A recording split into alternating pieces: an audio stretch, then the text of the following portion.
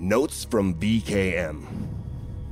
Dean needs to understand why he needs to insult the audience. Dean needs to read his promos verbatim and not try to rewrite them.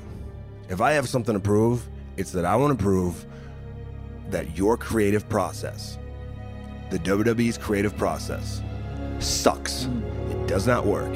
It's absolutely terrible. And I've said that to Vince. I've said that to Hunter. I've said that to Michael Hayes. I think that whatever, I can't even tell you how their system works. It's some kind of system of meetings that take place in Stamford, and there's a home team.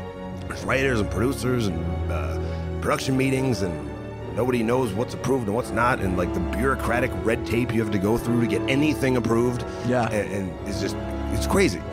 It doesn't work. It's killing the company. And I think Vince is the problem. You know, so I'm hoping if I had a goal with AEW, it's that we could prove that Vince's way sucks. I'll put a challenge out to him right now. Your creative process sucks. Change it. From now on, everything I do, nothing is about money. Everything I do, I'm chasing and directed by passion, creativity, artistic satisfaction, and fun. And I think the rewards, be they monetary or otherwise, will come. Hello, this is Spotlight, the official podcast of Grapple. I'm Benno. I'm Joe. And I'm JP. Hi lads, how's things? It's been a slow week, the last week. Nothing to talk about on this podcast, not like there was a whole load of breaking news after we pretty much finished recording last week. You know, it gets ridiculous at times, isn't it? It's like there's stuff we're going to talk about on this that feels like quite distant now, given other things that are even going on today. Yeah, it's just mental, all this. And then I might as well get it over and done with. A couple of horrible European finals this week that really, one of them for me was personally painful to watch. That the defeat in front of just whatever Azerbaijani was walking past and fancied watching a Europa League final, basically. They open up the turnstiles, for fuck's sake. I know, I saw. We talked briefly about having you on. We talked briefly about having you on British Wrestling Experience last week, JP, and then I remembered, oh yeah, it's the Wednesday. That's when Arsenal are playing, and actually maybe I should have just given you the call anyway and pulled you out of that misery of watching that game. I'd have been up for it after like an hour. Like I was completely deflated by that point, and completely unsurprised. Yeah, not in a good place. And if that Newcastle takeover happens, which it probably won't, then yeah, I think Arsenal are in for a really rough ride for a couple of years. Until Stan Kroenke goes, the piece of shit. Now, weirdly, it's the only time I'll side with Vince is when he teed off about Kroenke not getting the arena in Denver. Like, I'm with him on that. That's the only time. It's the only time I'll agree with him. What's the story there? I don't remember that at all. Oh, do you not remember that? There was something to do because it was the LA Lakers and the Denver Nuggets. He booked Raw and they had to cancel it, and because they got to the playoffs. And they ended up playing in the arena, and it ended up that Vince moved the show to LA, had a team with people wearing Lakers jerseys, winning a elimination match, I think it was, against people wearing Denver Nuggets, and he had a Stan Kroenke impersonator come out, and like it just made him look. It was kind of embarrassing, but Kroenke's a prick, so I have no sympathy for him whatsoever. What year was this? I want to say this might have been 3, possibly 4 years ago, when he'd just taken over, or he was like might have even been rumoured to be taken over at the time. I have no memory of that. Probably for the best. Just settling petty scores once again, eh? That's the story of his life. But I'm with him on this petty score. And then of course, Benno, you had to you've had to endure a fun being around the fun city of Liverpool this week. Honestly, I was saying before we recorded, I was in work on Saturday and I left work and went through the city centre, went through town, and it was just like mayhem. Just people in red shirts everywhere coming out to watch the game. I just avoided town for the pretty much 48-hour window, so it wasn't too bad. Watched the game at home, it was boring as fuck. And avoided talking about it to people in work. So yeah, got off pretty lightly, but yeah, definitely avoided Liverpool in general. Yeah. Couple of terrible finals, really, weren't they? Yeah, that's it. What have you been up to, Joe? Anything that can cheer us up? God, I don't know if I'm full of cheer. When am I ever full of cheer? Let's be honest. Cheer isn't my brand, is it? Let's be frank about it. Maybe we could get a sponsor, like some kind of like, not depression, but some kind of antidepressants or something. Something that like, Yeah, for that. we could use it. We could turn it into a gimmick, like JP with the Blue Chew. Not sure I need antidepressants necessarily, because I feel all right, but I don't always see the fun side of life. Let's just say, That glass half empty. not even glass half empty. I don't think. I just don't know. I'm not one to jump for joy and be Mr. Positive, Mr. Realist. That's what I like to be seen as. Yeah. Yeah, we'll go for that one. Went to the Cockpit yesterday. That was quite good fun. Had a good day in London. Champions League final was just dull. To me, it represented why, as much as I love football and wrestling and football, like my main two loves in life, apart from my girlfriend, obviously, wrestling will always win out because you can always book wrestling. And New Japan the last few years, all these hot builds, there's been a great payoff as well. And these Champions League semi-finals and quarter-finals, which are some of the best games I've ever seen, where was the payoff at the end? It was like having a G1 final that just sucked, basically, after all this great entertainment and the build-up to it. Give me a work sport anytime. At this point, yeah. Most of the time. It's much less painful than real sport. It can be pretty painful at times. Yeah. Think of some of the rants we've had on here. I wonder if there's anything that's happened in the world that'll make us rant tonight. Probably not. That's it. Yeah, there's plenty of ranting to come in this podcast. But yeah, again, maybe, I'm sure we could find some kind of sponsor that'll fit. JP, we got loads of votes for you to read out a Blue Chew sponsor. I'm still working on it, mate. I'm trying to sweet talk them into getting you on there. I think it could make some money though. I'll do it. My morals are at best shady, and if there's a few quid and some hooky blueies as well, we might as well go. Let's go berserk. You got much experience of hooky blueies? No comment. So instead of Blue Chew, we're going to do like Camagra by JP. Now you're sucking diesel, something like that. That's all right. I can go in on that stuff. I'll try and work it in Jericho style at some point during the show. Yeah, that's gonna be a theme of this podcast, isn't it? We're probably gonna spend a good chunk of the first hour talking about other podcasts.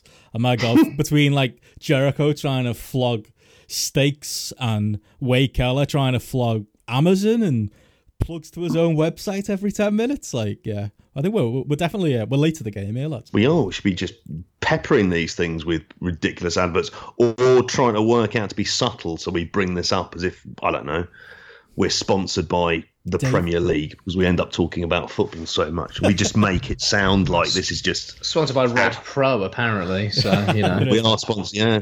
Well, you've been earning that. You've earned good coin off them, haven't you, at this point at Red Pro? All that money they're raking in, yeah, definitely. Sponsored by Dave/UK Gold, or whatever it's called now. Men and Motors. If only Men and Motors still existed. I feel sorry for the generations of young lads like JP's son, who just are never going to experience the gateway drug of Men and Motors until you find the harder stuff. He's just gone full in on Pornhub and just gone, full pelt. Don't know if that's probably. Come on. Yeah. I don't want to know. We'll try not. No sex cetera for this generation, or like the stuff that'll be on like the early hours on Bravo after booze. Not even a Euro trash. Yeah. A generation not knowing the joys of Antoine Decano. That's right.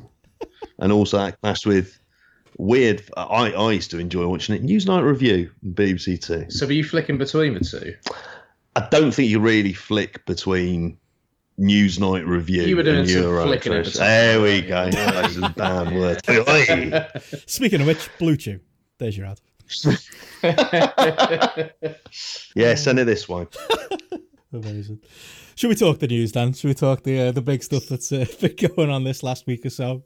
The Moxley podcast is probably the only place to start. We're probably last to the party on this. I've listened to a whole load of podcasts talking about it this last week or so, but it is just such big news. We've got to talk about it. I'm guessing, Joe, you were listening to it with a smile ear to ear, like Moxley basically saying everything us and podcasts like us and fans like us have been saying about WWE, Vince McMahon, the booking policies for years. It was just music to my ears. I could have listened to him go on for hours and hours and hours. Yeah, well, we always spoke about the structure, didn't we? And how it ends with Vince and all the rest of it, and scripted promos. And, well, he basically said everything we've been sort of saying, but he said it with first-hand experience. So I reckon your Vince McMahon impression is still better than his, though. I still think you've got the voice down. Thanks, pal. But yeah, it was fascinating stuff. I was absolutely loving it, not going to lie. Beaming from ear to ear. Anything anti-WWE at this point is just what I want to hear. You know, what do I get off on? Hearing things that are anti-WWE, anti-Tory. If you're doing that, I'm going to be listening and my ears are going to be, having a good old time, that's for sure. So, yeah. It was great, and I listened to the Wade Keller podcast over the weekend as well, where it was fascinating to hear his take on the Lesnar feud, which I was really happy to hear about. The approach of the Steve Austin podcast as well, which was just weird at the time, I remember, and just the whole kind of overproduction of everything that goes on was really interesting, because it kind of proved what we've been saying, and many other podcasts and people doing podcasts have been saying forever about just the ridiculous overproduction. And also, you know, I've worked in workplaces where jobs are created so one person can kind of like justify their job existence. And it sounds like WWE is an absolute breeding ground for writers trying to justify why their jobs exist, basically. And yeah, sad state of affairs. Yeah, I just thought it was absolutely incredible. Like here, like you said, they're all things that like we know and we talk about, and we kind of you hear third hand through, you know, Dave Meltzer and Wade Keller himself, and you know, different reports. I just thought, hearing it from the actual horse's mouth and hearing like a first hand, like the Punk podcast was absolutely awesome as well, and that's like the one thing you can compare it to quite strongly. But I did think, well, Moxley wasn't as venomous, JP, just the detail of it, and just I don't know, maybe because it's current now, and he's talking about, you know, like Joe said, the way that Vince McMahon surrounds himself with kind of yes men, and that the writers aren't necessarily the problem. It's just the fact that they even have writers in the first place seems to be the thing that winds Moxley up, and again is a talking point we've all said over and over again. It was just, again, although we might have known some of it going in, just hearing it from him was just cathartic, I thought, and just everything that I wanted it to be. I spent that morning in work, I was supposed to be training somebody, and I basically put it off for an hour just so I could finish the podcast. I was like, I'm just going to do a little bit more paperwork first, and I'd go off and listen until the last hour. It was just, I just couldn't stop listening at that point. It was incredible, and it was compulsive. And you mentioned about the tone he took, which was a very canny tone of, like, he was burying them, but it was just done in a kind of very much a matter-of-fact type way. There was no point he was ranting. He had worked, like, the things that he had said are obviously the things that get reported, and then they get filtered our way back to us. And what's been infuriating is the kind of hive mind of where you get all of the wrestlers to kind of pitch in and go, no, this isn't the case. But you can kind of, we've started to see over the last couple of months, like the real cracks in terms of how the talent feel that they are. And I have to say, and I don't know whether there was the slow burn effect. If you look at like sort of the independent contractor piece from John Oliver, I think that's kind of tied into the kind of how they're treated as performers. And now Moxley's complete the picture of how the creative is done, and I kind of wonder like anyone who feels at this point, you know, sticking up for the way that they do it. I'd imagine, like, watching an episode of Raw just feels like the most hellish experience that you'd have to do. I can't face to watch clips on YouTube generally. Yeah, I find them hard work. Do that, and I can't remember the last. I think the last time I did it was before WrestleMania. Definitely. But he's laid a template with this. And effectively, how do you get out of this situation? And it feels like prison. Like, that's what he feels like it is. And hence, it worked as a theme for the video that he did. That you effectively have to keep very, very quiet. You have to not really say anything. Give them that bit of notice and just don't say anything at all. and kind of just try and negotiate your way without necessarily pissing people off, and then you get out. And then once you're out, there is that element of freedom that's there. We were spoken about a couple of weeks ago how we didn't really care necessarily for like not being too excited for him for what he does, and then it was the big thing. Well, he's gotten over in the best way possible with us. These last 2 weeks has been, I've never been as invested in Jon Moxley as I am now. Yeah. I don't know if I ever will be. I love the Shields first. But until the Shields split up, I was a massive fan and really into what they were doing and all the rest of it. But I never thought I'd be this kind of interested in him on the outside as well. I just assumed that, yeah, he'd be there, but he'd just be doing his usual shtick, to be honest with you. But yeah, he's definitely chosen the right path, that's for sure. And the path he's gone down, the comparison point you said, Benno, the CM Punk podcast, I think the difference with the Punk podcast, as angry as he was, I think it took Punk 9-10 months to get around to doing the podcast for various reasons. So I think he was still under contract, wasn't he, for a while, and they had to sort something out or let it expire. But also, there was nothing in the Ambrose podcast that I heard that he can sue, that they can probably sue him for. Whereas the Punk podcast was a major criticism of WWE medical policy and also how beat down he was as well. So it was a bit more of a cathartic rant about how he was letting his body recover all the rest of it and how he'd been beaten into submission. Whereas Ambrose didn't so much go down that tract. And I suppose he has got to sort of cover his back and say he's thankful for certain things because his wife is still working there, which puts her in an interesting position. And, well, I don't think there's been a TV show that they've filmed since he's done the podcast. So let's see how Renee Young is treated in the next few weeks. Yeah, that's it. Well, to be fair, AEW delivered a killer pay-per-view, and then we all thought, oh, yeah, maybe they'll react on Raw. They didn't react on Raw. It was one of the worst Raws of the year, but, you know, not that I would myself sit down and put myself through it. I can't. My son told me it opened with a 53-minute talking segment. I heard What, one segment? No, he wasn't 53 minutes before a match. Oh, I heard it was 53 minutes for a match. Yeah, but sorry. One segment? No, I don't think it was one.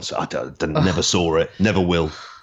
Sorry, Ben, I didn't mean to cut you off there. No, Sami Zayn mentioned AEW, though, didn't he? I heard he said something about AEW in his promo. And they took off the edit, which feels like a transparent thing to kind of generate some sort of heat. But okay. Yeah, cool. They're just lost, aren't they? It's like, I've never, there's always negativity towards WWE, especially in circles like ours, you know, where it's no secret, though, you know, none of us are fans of the current WWE product, but it feels like, I don't know, the AEW pay-per-view, and now the Moxley interview, like, I don't know if people coming out the woodwork is the right thing to say, but even people who in the past you thought might have been a bit more political or being a bit more forthright, you know, like a Lance Storm or people like that, like commentators on wrestling, wrestlers themselves, just, you know, retweeting and talking about how bad things are, and WWE is just, it's unfixable. Like, there's no, that's the impression I got from the Moxley interview, that like it's not going to make a difference. Like,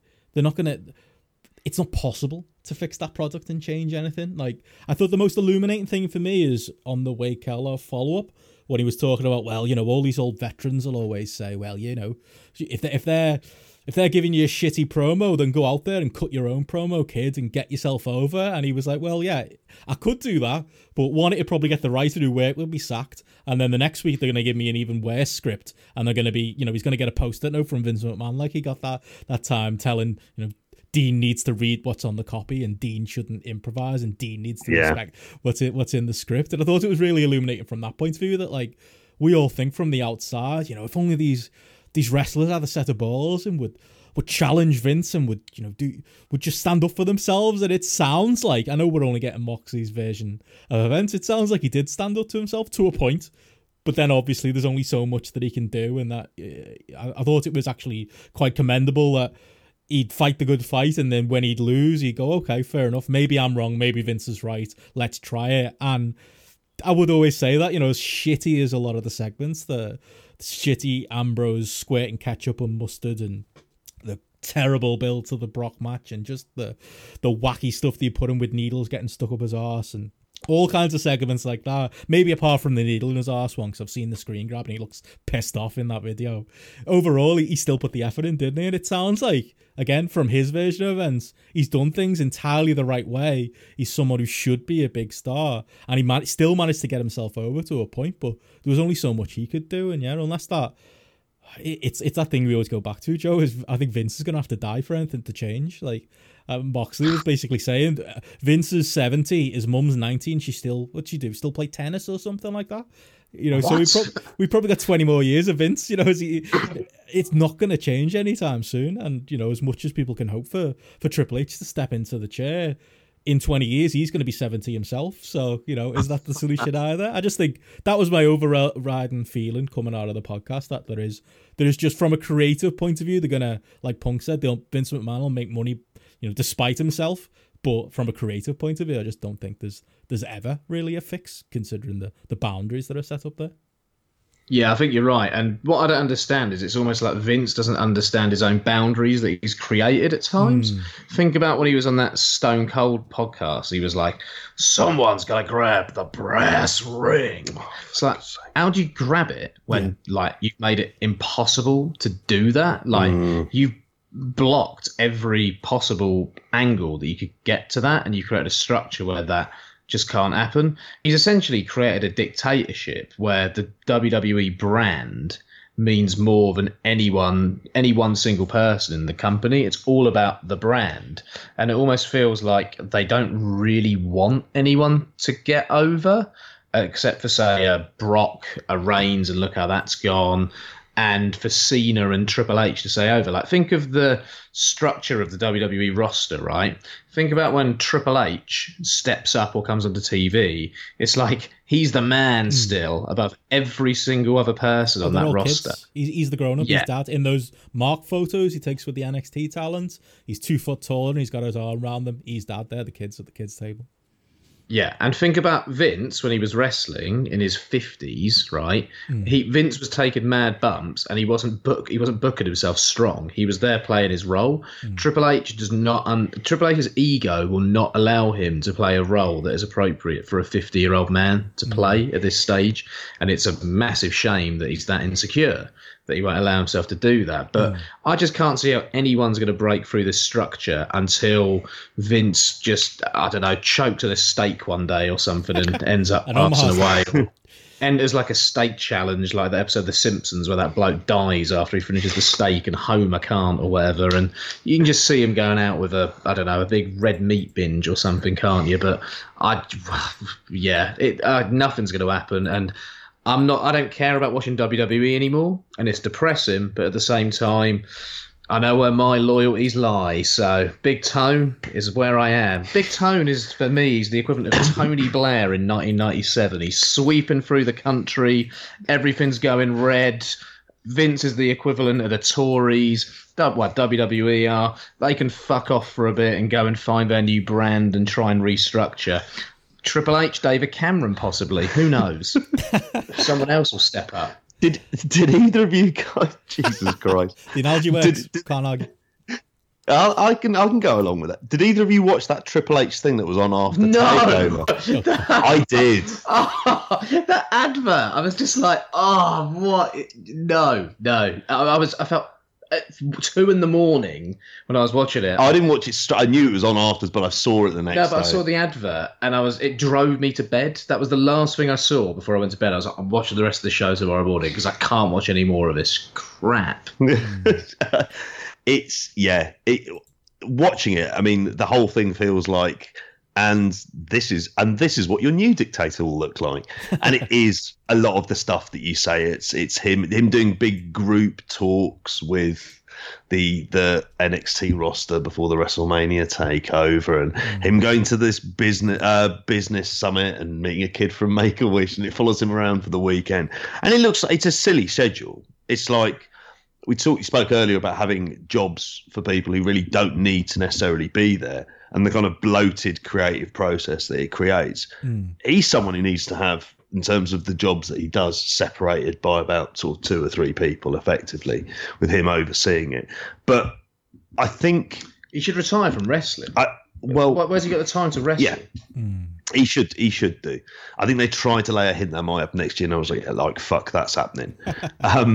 But I was going to say that. I've forgotten it now. What I was going to say. Triple H document. I was going to say on the it wasn't that necessarily. Well, I'll jump in while you're thinking, JP. No, go on. Something I was going to say, like on the Triple H point, we're going to talk about TakeOver a bit later, but like there was a line on the commentary. I can't remember who said it. I think it was Moro. Something along the lines of NXT is the real alternative, and it was like it dawned on me that I was really, really into it.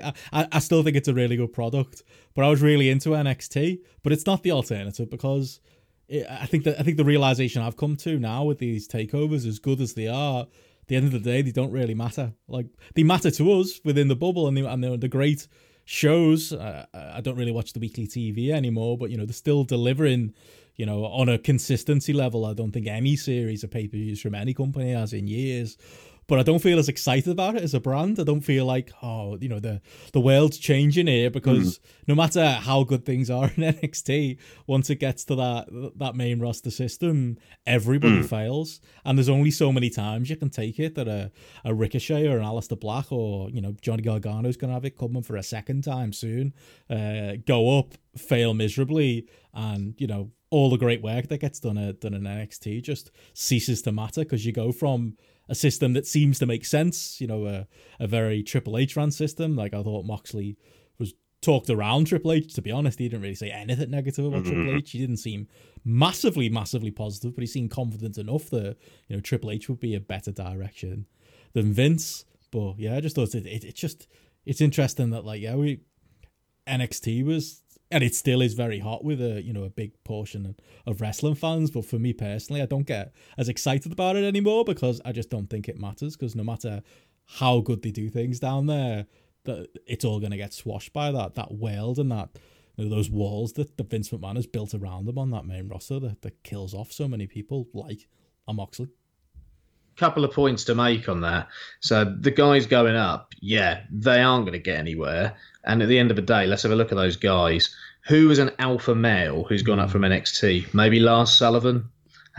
Think about his past. He's going to get a push still, because he's big and he's an alpha and he likes bodybuilding. And he used to post comments, not good comments, on bodybuilding forums, right?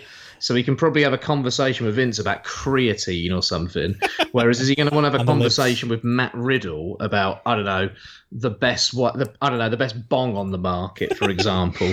Not going to happen, is it? At the end of the day, Ricochet, Gargano, are they alpha males? No. Just look at the name of the company Vince set up for the XFL to pay all that money into. Alpha Entertainment. It says it all. Like his obsession with red meat, alpha fucking entertainment. Unless you're some mad alpha male like a Brock, you are not getting anywhere at the end of the day. And how many proper alpha males get into wrestling these days? This is the geek era wrestling. This is the generation of wrestlers who were like us growing up at the end of the day. I don't care for any alpha males. I'm certainly not an alpha male. You're not. No. I don't think Benno is. So, yeah, none of us are going to get anywhere in WWE if we ever signed up. And none of these guys are at the end of the day, because the man at the top cannot see himself in any of the talent coming through. And think about that kind of tradition of bookers often pushing guys who resemble themselves or what they see themselves as. Think of Bill Watts pushing the ex-football players or the great sportsmen, the great athletes, for example. It's another prime example of it. No one's going to break through. No one. It's a bleak, depressing situation, and yeah, the man something needs to happen. Well, the only way I think that this was the point I was going to raise earlier on. I think the only way is, and I've kind of said it a few times, is if this current state of kind of creative inertia carries on, and the fact that they're hemorrhaging viewers, and when they go on to Fox, and there might be a big initial buzz from that, when the kind of reality sets in of what weekly Vince McMahon network television programming is like, and the ratings start to tank, and there's a get out from Fox, and all of a sudden WWE look like a property that will. You can imagine what can happen to the stock. And I know this might be talking about a year off, but when watching WCW, and this is always the thing I end up reminded, I'm not saying it's going to end up the same way, but even in their best business year, which was what, 98, you could see all the flaws in the product on there. Looking at the money in terms of that particular year isn't necessarily the way to go. I think they're in danger if they allow this to carry on, the kind of nonsensical booking with no direction that's changed on the fly during the fucking shows, that's effectively there to entertain one lunatic who, even if he went... The lunatic fringe. Sorry. Even if he retired tomorrow, I don't have faith that they would change the actual structure in which it exists. I think there would be pushback from a lot of areas, whether that's Kevin Dunn, whether it's Stephanie McMahon. They'll be like changing the way that they actually create television. And I think that's the fundamental point for WWE. What they view the main roster as being is something I don't see them changing. And it would take like a dramatic fall of fortunes for that to happen. And I also think they're kind of misreading the zeitgeist, and with, mention about things about AEW and the way that the world has changed. If you look at popular culture and entertainment, it would have seemed crazy 20 years ago that superhero films would be the biggest films in the world. But here we are. And it's the idea, again, to speak about geek culture kind of pushing through. And this is something they completely miss. And so there's this kind of evolution in that younger audience who look at this company. They're able to kind of look online, see all the horrible things about them. The fact they're doing another fucking show in Saudi Arabia at the end of this week, they're going to be getting $50 million for, without a care in the world of whether it's arms sales, killing Yemenis villagers, for God's sakes. Like, they've got no sense of morality as well at the centre of it. So not only is it creatively shite, there's no they act like bad bastards as well at the same time. So the promos about Roman Reigns' cancer fits into that category. That's good shit, pal. What a fucking prick. I mean, really. Yeah. Oh. Did you see Meltzer's line about Saudi Arabia this week? No. This was good. WWE's unique Super Showdown card in Jeddah, Saudi Arabia, is a show of a unique dream match from 20 years ago, a grudge match from 15 years ago, in a country outdated by about 100 years. Brilliant. Yeah. It's going head to head with Eve's Super Showdown. I think even you, Joe, would you be tempted to watch Eve over that pile of shite? Oh, don't put me in this position. Goldberg or Eve? Far left versus far right. Goldberg. How many? I'd sooner watch Eve. How many more times am I going to see Goldberg? I'm not going to watch either. Yeah. But it is Goldberg, and if I watch anything, I will watch the Goldberg Undertaker match illegally. There you go. You're not supporting them, at least. No, absolutely not. I got a email about 99p for 2 months and thought, no way, not for the Saudi show, for the Saudi show. I thought I wasn't subscribed to the network, so I illegally streamed NXT UK this week, illegally streamed TakeOver at the weekend, and today on my PayPal, $9.99 came out for the network, and I was like, oh, fuck, I unsubscribed. Same thing happened with Riptide as well. I'd forgotten to unsubscribe from there, but I don't mind those guys getting money. WWE was just supposed to be a free trial last month, and I forgot about it. But yeah, it's just like, yeah, that show next week, I'm just not going to be watching it. Like, I'll be interested to follow it as a news story. I think it'd be interesting, what they do, and I am same thing. Yeah, if Goldberg runs through Undertaker in 2 minutes, I'd like to see it just for the novelty factor of it. But yeah, I'd find it hard to sit through that thing. But yeah, it's just a company that's just bereft of morals or sense or any kind of guidance right now, and that was all very much underlined by that Moxley interview. I don't know if you've got much more on the podcast themselves. Nothing I can think of. I think it's been covered kind of to death at this point, hasn't it? But if you get a chance, listen to the Wade Keller interviews as well, because there's some really good stuff in those interviews, and you get a little bit more depth as to various goings on. And the stuff about the Lesnar feud I thought was fascinating. Yeah, me too. I thought that was really interesting. I did think as well, like, it was interesting hearing that he recorded his comeback video in February, and Nick Mondo was the man behind the video. Just brilliant, like, of all people. I thought it was interesting as well that he watches Impact and he watches Big Japan. He's been watching, keeping up with things going outside the WWE. So yeah, there's obviously he's I don't know, Moxley's had his eye on this for a while, what he's going to be doing outside, and it just says everything that he, you know, when he imagined himself doing cool things, he knew it was going to happen in WWE, so he's picturing it happening in CZW and places like that, and Big Japan and wherever he ends up. Do you see him doing the G1? Do you think that's likely? That's he's definitely in it. I think he's doing it. Do you reckon because of the dates and stuff? Yeah. And he was kind of, when Wade Keller sort of mentioned doing more New Japan dates, he was sort of like, I can't say anything yet. No comment. Yeah. So I think that's this week, isn't it? That he's facing Juice Robinson. It's Wednesday. Yeah. So Dominion, I'm sure they'll announce the G1 lineup. That's what they usually do, isn't it? So yep. Yeah, we'll know by recording time next week. Would you make of him being the knife pervert? I thought that kind of... I think I jokingly made one remark where I thought no one is considering it could be Moxley seriously. It was never going to be Chris Brooks.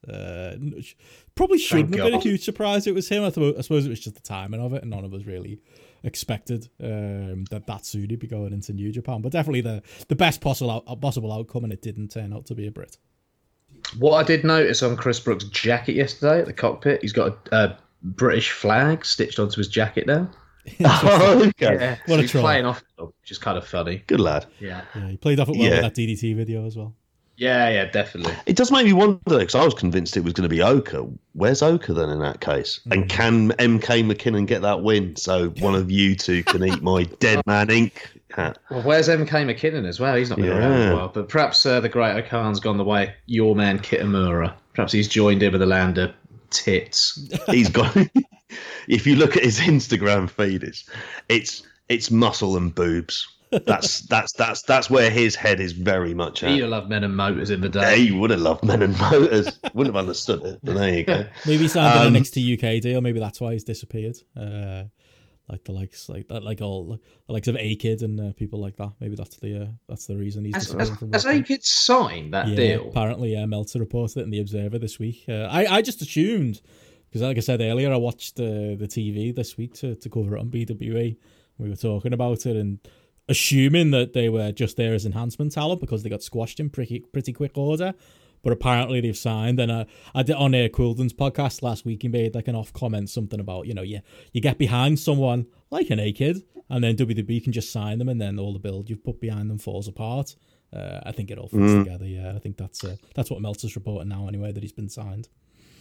Because they won yesterday, the cockpit, and he got the submission on Chapman as well. Because I was thinking if he's signed, this is Chapman and McGee going over. But no, it was pretty convincing, clean victory as well. So interesting. Yeah, interesting. I mean, do you want to talk about the NXT UK stuff, the takeover and all that stuff, or do you want to talk, or do we want to do the cleanup on Double or Nothing? I'll leave it up to you guys.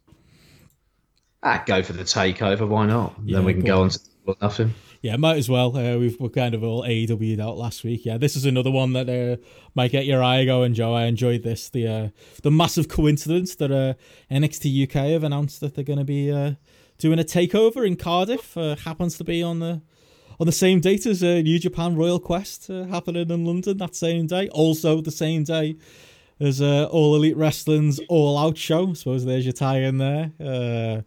Incredible. Like I can't take anyone seriously who tries to pretend like this is a coincidence. That Royal Quest was announced in January. Triple H said that, oh yeah, we had this date since before WrestleMania. If you believe reports, it was in March. Just an incredible story. The confidence of the false confidence of WWE thinking, oh yeah, we'll squash these New Japan guys trying to run their Royal Quest show in the UK, trying to move into this territory that we're on, and that what we're going to do is we're going to run NXT UK, that brand that's just so hot, and we'll run it, and it'll be head to head with Wales versus Ireland. It'll be on the same day as All Out happening, where the news cycle is just going to be dominated by All Out. Just like I don't know if it's confidence, whether it's just arrogance or complete ignorance. I could believe the ignorance on the Wales Ireland game, JP. Maybe the people behind NXT UK got formed for not knowing when big sporting events are going on. World Cup being a big one. Just a absolutely incredible story, and yeah, I don't know. Any doubt in either of your mind that this is a very, very purposeful decision from the WWE? Come on, you're asking the wrong people there. I thought JP might play devil's advocate. Oh, I think it's absolutely hilarious, to be honest. Brilliant. yeah. And you know what? I'll make no bones about it. I want the UK industry to do well. Fuck NXT UK. I hope this looks like a damp squib, honestly. I hope they get no one there. Why would anyone travel to this? Number one, you got a great New Japan show going on in London that day as well. 6,000 tickets sold, about another 1,000 to go. So have a look at that if you haven't got one yet. Definitely spend a day in East London rather than Cardiff.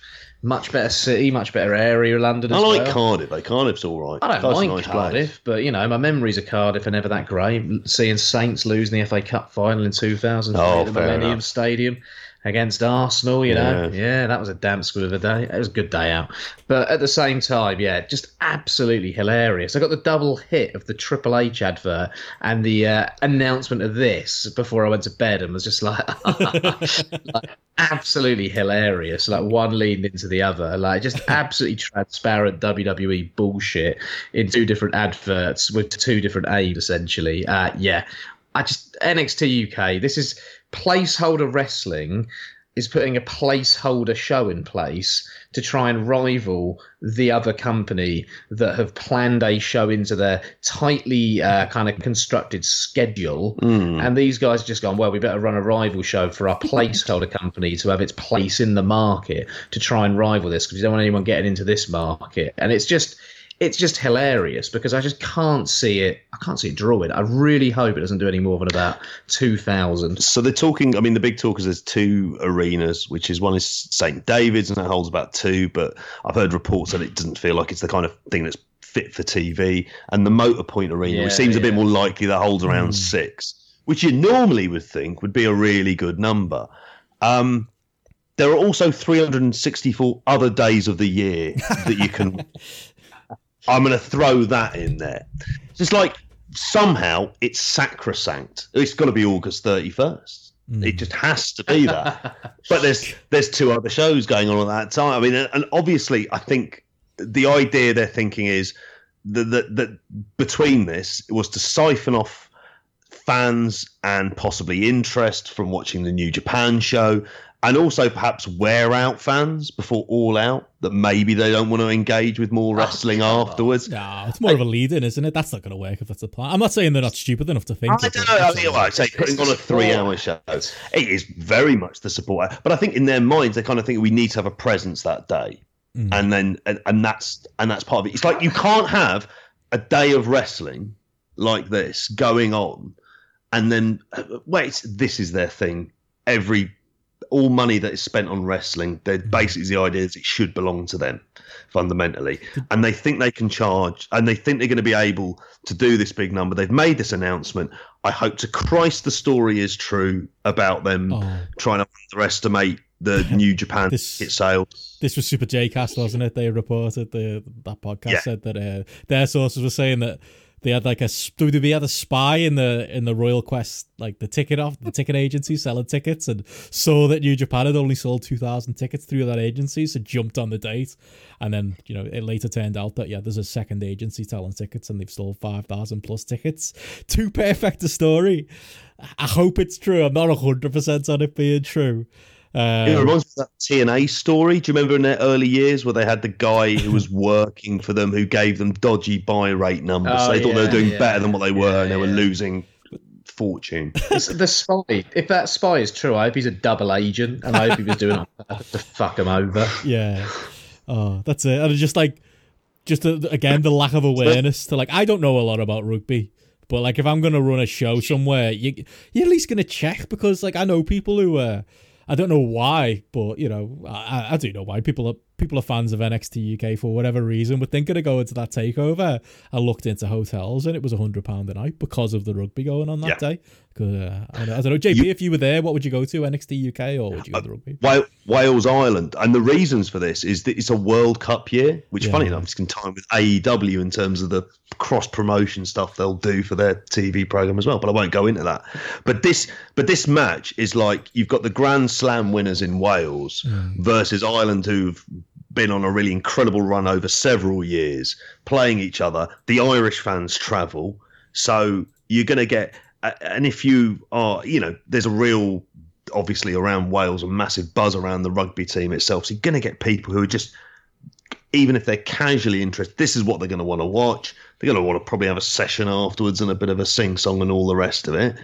Do you really think they're going to want to go, we'll go to the Motor Point Arena and watch Adam Cole versus Pete Dunne, probably? Or watch, I don't know, Eddie Dennis or Flash Morgan Webster. It's good for them. Boys. I think they'd want to be watching the rugby, frankly, as much as anything else. They'd want to be watching it. But it's crazy they haven't checked for that. And God knows, this is the other thing, is they're going to be, if it's August 31st and it's a Saturday, there's going to be football on. Yeah.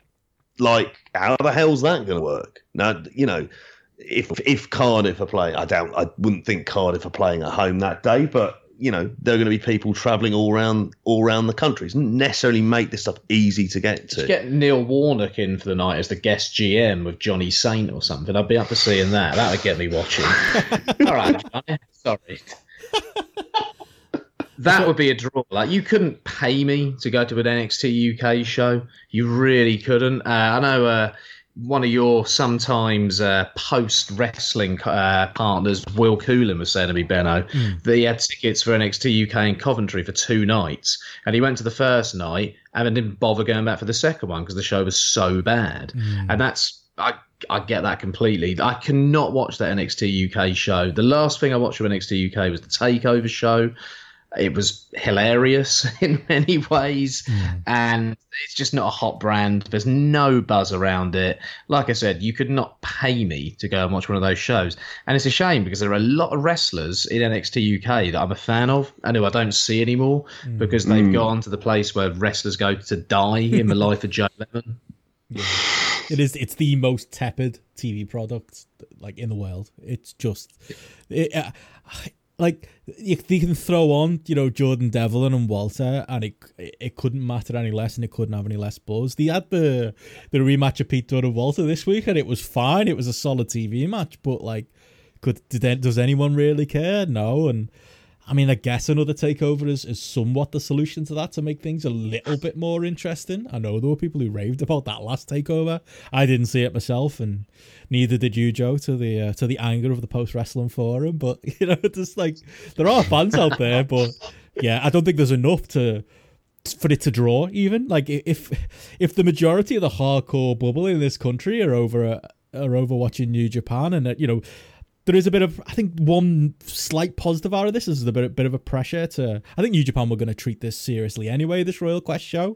But it will have to be a very, I think they'll have to take the card even more seriously now. But I don't think many of if it's 6,000 people who've bought tickets are going to be selling the tickets to go to a takeover in Wales, especially at the prices of hotels in that area now because of the rugby. And I honestly think that they're going to get embarrassed all in all by all this. This is NXT UK only exists because ITV World of Sport tried to exist. They only move when people try and move in on the UK, and Trips gets a bit jealous and they strike out in ways like this. But this one just seems so poorly thought out that I could believe. Why would you go? Yeah, exactly. Sorry, why mate. would you? No, it's true. I could believe it being an okay card, but why would you go? Like, why? I just don't. I think they're going to get embarrassed on the day, and I think it's going to be 1,000 people watching this WWE show at most, and it's going to be 5,000 to 6,000, and probably more watching New Japan in the Copper Box.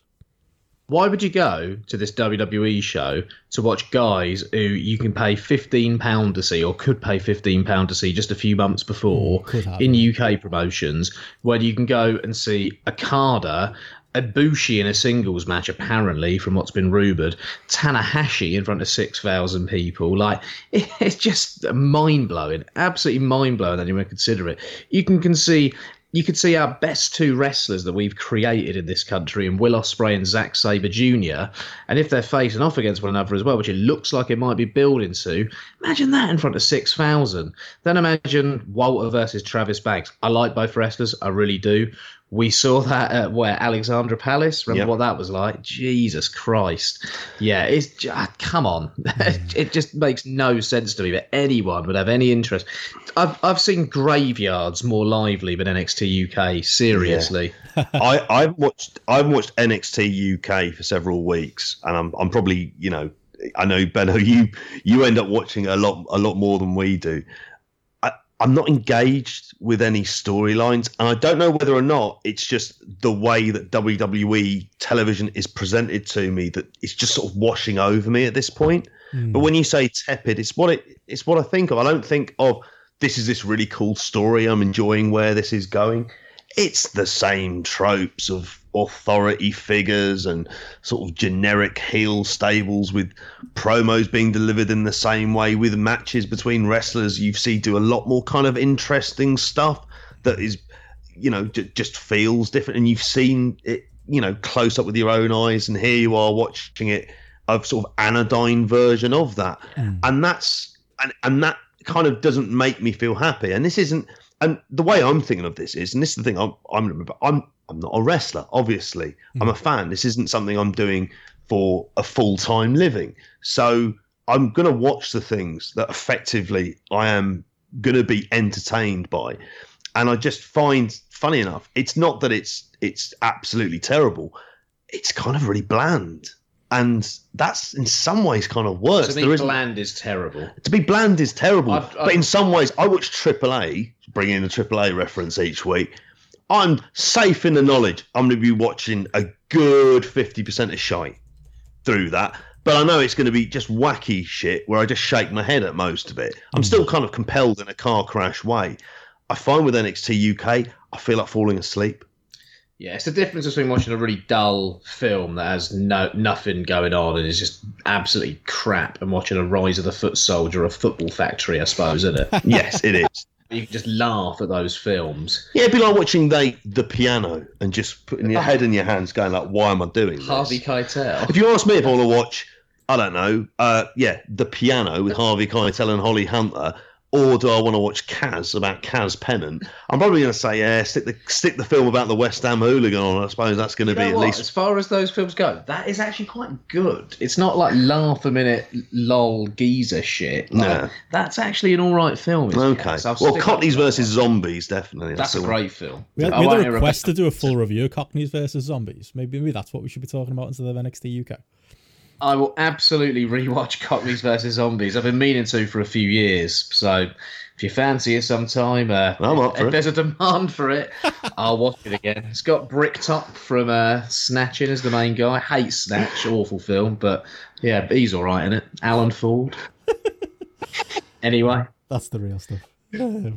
But yeah, I suppose I'll close the NXT UK stuff by just kind of again reiterating that I was driven a bit mad by this. There are people out there who are desperate for a job with WWE. I understand why you would be desperate for if you're working in the Indies and you want a job with WWE, trying to defend this and talking about WWE. They probably they plan these venues out, maybe even a year in advance, because that's what we do, at the local level sometimes. So this is all a coincidence. And who the fuck's defending this? Mate, there's always going to be people defending it. There's always going to be apologists. And for me, it's so clearly not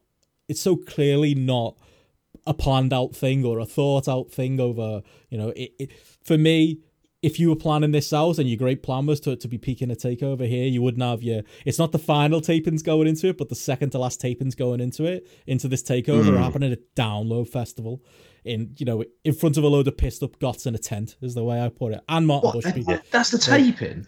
Yeah. Part of the taping. They've got 2 weeks at Plymouth, I think, to fit in. Martin's going. He said he's going to watch it, didn't he? Could you really see it? Are they going to be peaking all these great stories going in? I think Adam Cole's around, which bleeds into that rumour of, him and Pete Dunne's a relatively big match that you can do.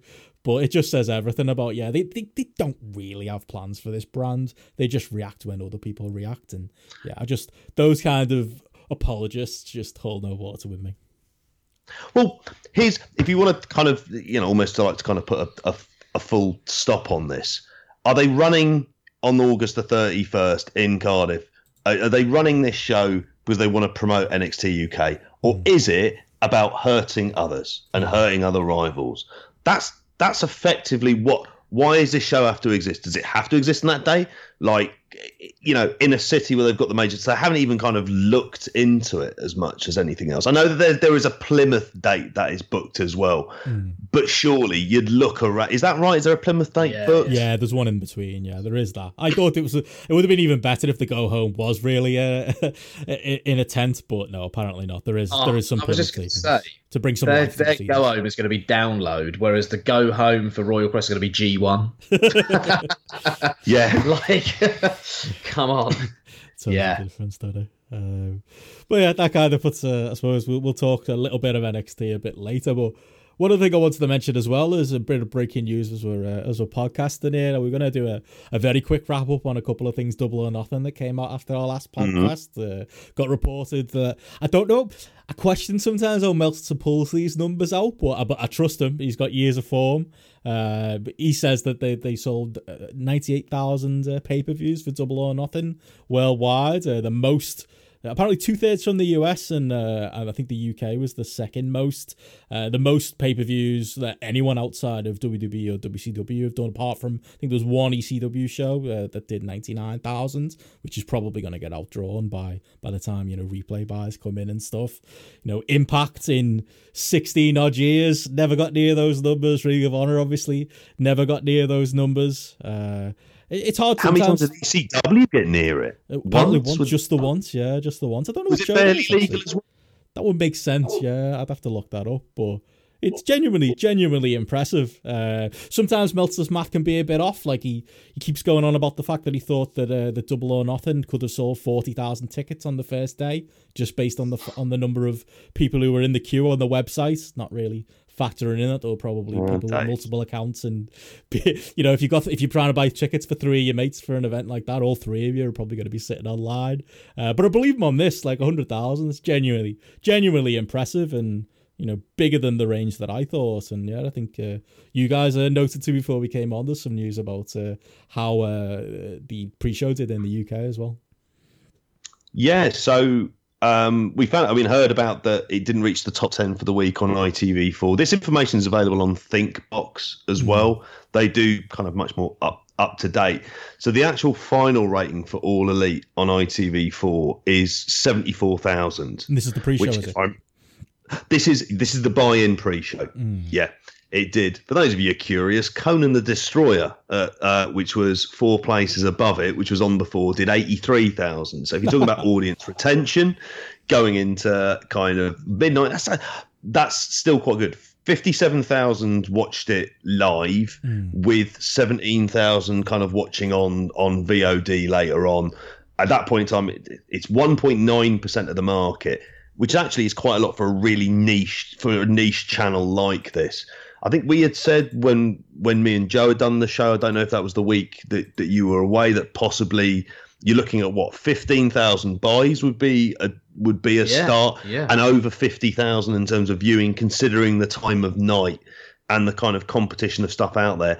So while, you know, the thing you got to remember is this is midnight on a Saturday when it's on, which isn't traditionally sort of great television viewing a lot of the time. That's still I think that's a decent start. I won't go completely berserk about it. It's a decent start. I think it's solid, and it shows that there's a first for alternative wrestling coverage in this country as well. One thing I was curious about, what did Death Wish 5 that was on after the pre-show draw? What did that get? Yeah, Death Wish 5 is the face of death. That did 55,000 afterwards. Okay, so 4.1% of people watching television were watching Death Wish 5. But I reckon that 46. So that's a difference of about 10,000 watching live. I reckon that 10,000 buggered off and bought the pay-per-view. I'd say yes. It'd be nice to think so. I'm not sure why you would after that pre-show if you're not a fan of the product or going to buy it anyway. But yeah, interesting statistic. Death Wish 5, never seen it, never will.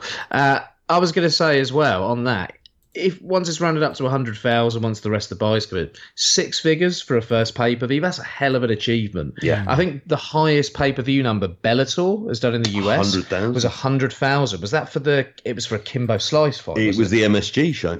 Was it really? What was the fight? Was it? I want to say it was Tito Ortiz. And was it the Tito Ortiz and Chael Sonnen one? It doesn't matter, does it, at the end of the day? Yeah. But still, 6 figures for your first pay-per-view without TV, like, that's really interesting as well. And like you say, TNA was drawing at least a million viewers a week for the longest time, wasn't it? Came nowhere near this at any point. So, yeah, cracking achievement. And that was having Joe versus Angle for the first time, wasn't it? Speaks to the excitement of the product and the excitement within a bubble that surrounds it as well, that wanted to buy the show, wanted to see the show, and I'm glad it's done well. Also, one thing that's never really mentioned, imagine how many people probably watch this illegally the next day on streaming sites and on torrents as well. Yeah. There's a lot of awareness out there for this project, I think, and if that translates into better live sales as well, it's exciting times ahead, I'm hoping. Yeah, they would. I believe on the night of the pay-per-view, they were really cracking down on illegal streams. I read about a few getting shut down, but yeah, it's definitely available on VOD since, and there's plenty of people, especially in the US, who will have balked at the price, but will watch a weekly TV show. It's definitely promising. All in all, I think there's definitely lots of positive in those numbers. Like, you look at that, I know, we're UK based, so we will talk things from a UK slant, but just looking at that buy-in number, I know it's not amazing, but it's, around what the other shows and that we're doing. It's, a touch stronger than what Raw's doing. I think Raw, like the last number I saw was like 70,000 the last few weeks that it's been doing live on Sky around the same time. I suppose that's maybe a bit more of an achievement of the lesser amount of homes that Sky Sports gets to. But once they've got a TV product going, and this can translate to more people than just inside the bubble, and they put on better quality shows than they did with that rotten buy-in show, then yeah, there's definitely plenty to be positive about there. Point I wanted to make as well is one thing I really hope they do, and I'm going to loop this back round to WWE and the BT deal that's been announced. I really hope that All Elite manage to find a place for their TV show on ITV first of all, maybe broadcast it live, but also maybe do a repeat viewing or a kind of condensed version on maybe a Saturday or a Sunday morning. Because I think one thing WWE are really going to miss with this move to BT, I think they've really underestimated the amount of younger viewers who come to WWE and find WWE via Sky One.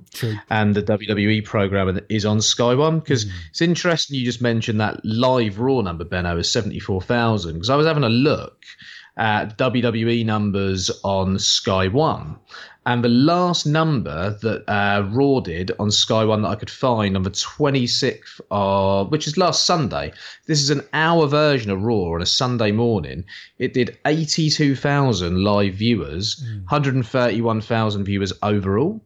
So it's still getting a number when it's on Sky One, a reasonable number, and that was 2.6% share of the audience at the time. And I think WWE have really underestimated maybe how valuable having Sky One, because it comes with lots of basic Sky packages, kind of is to creating new fans in the UK and bringing people to the product in the UK. Whereas when they go to BT, they are not going to have that luxury. Like, I was looking at average ratings for BT Sport compared to Sky One as well. And BT Sport has a reach of BT Sport 1 has a reach of 280,000. BT Sport 2 has a reach of 120,000. Now, you think of BT Sport 2, that Raw on Sky 1 at 11 a.m. on a Sunday drew more viewers than BT Sport, which is kind of fascinating, to be honest with you.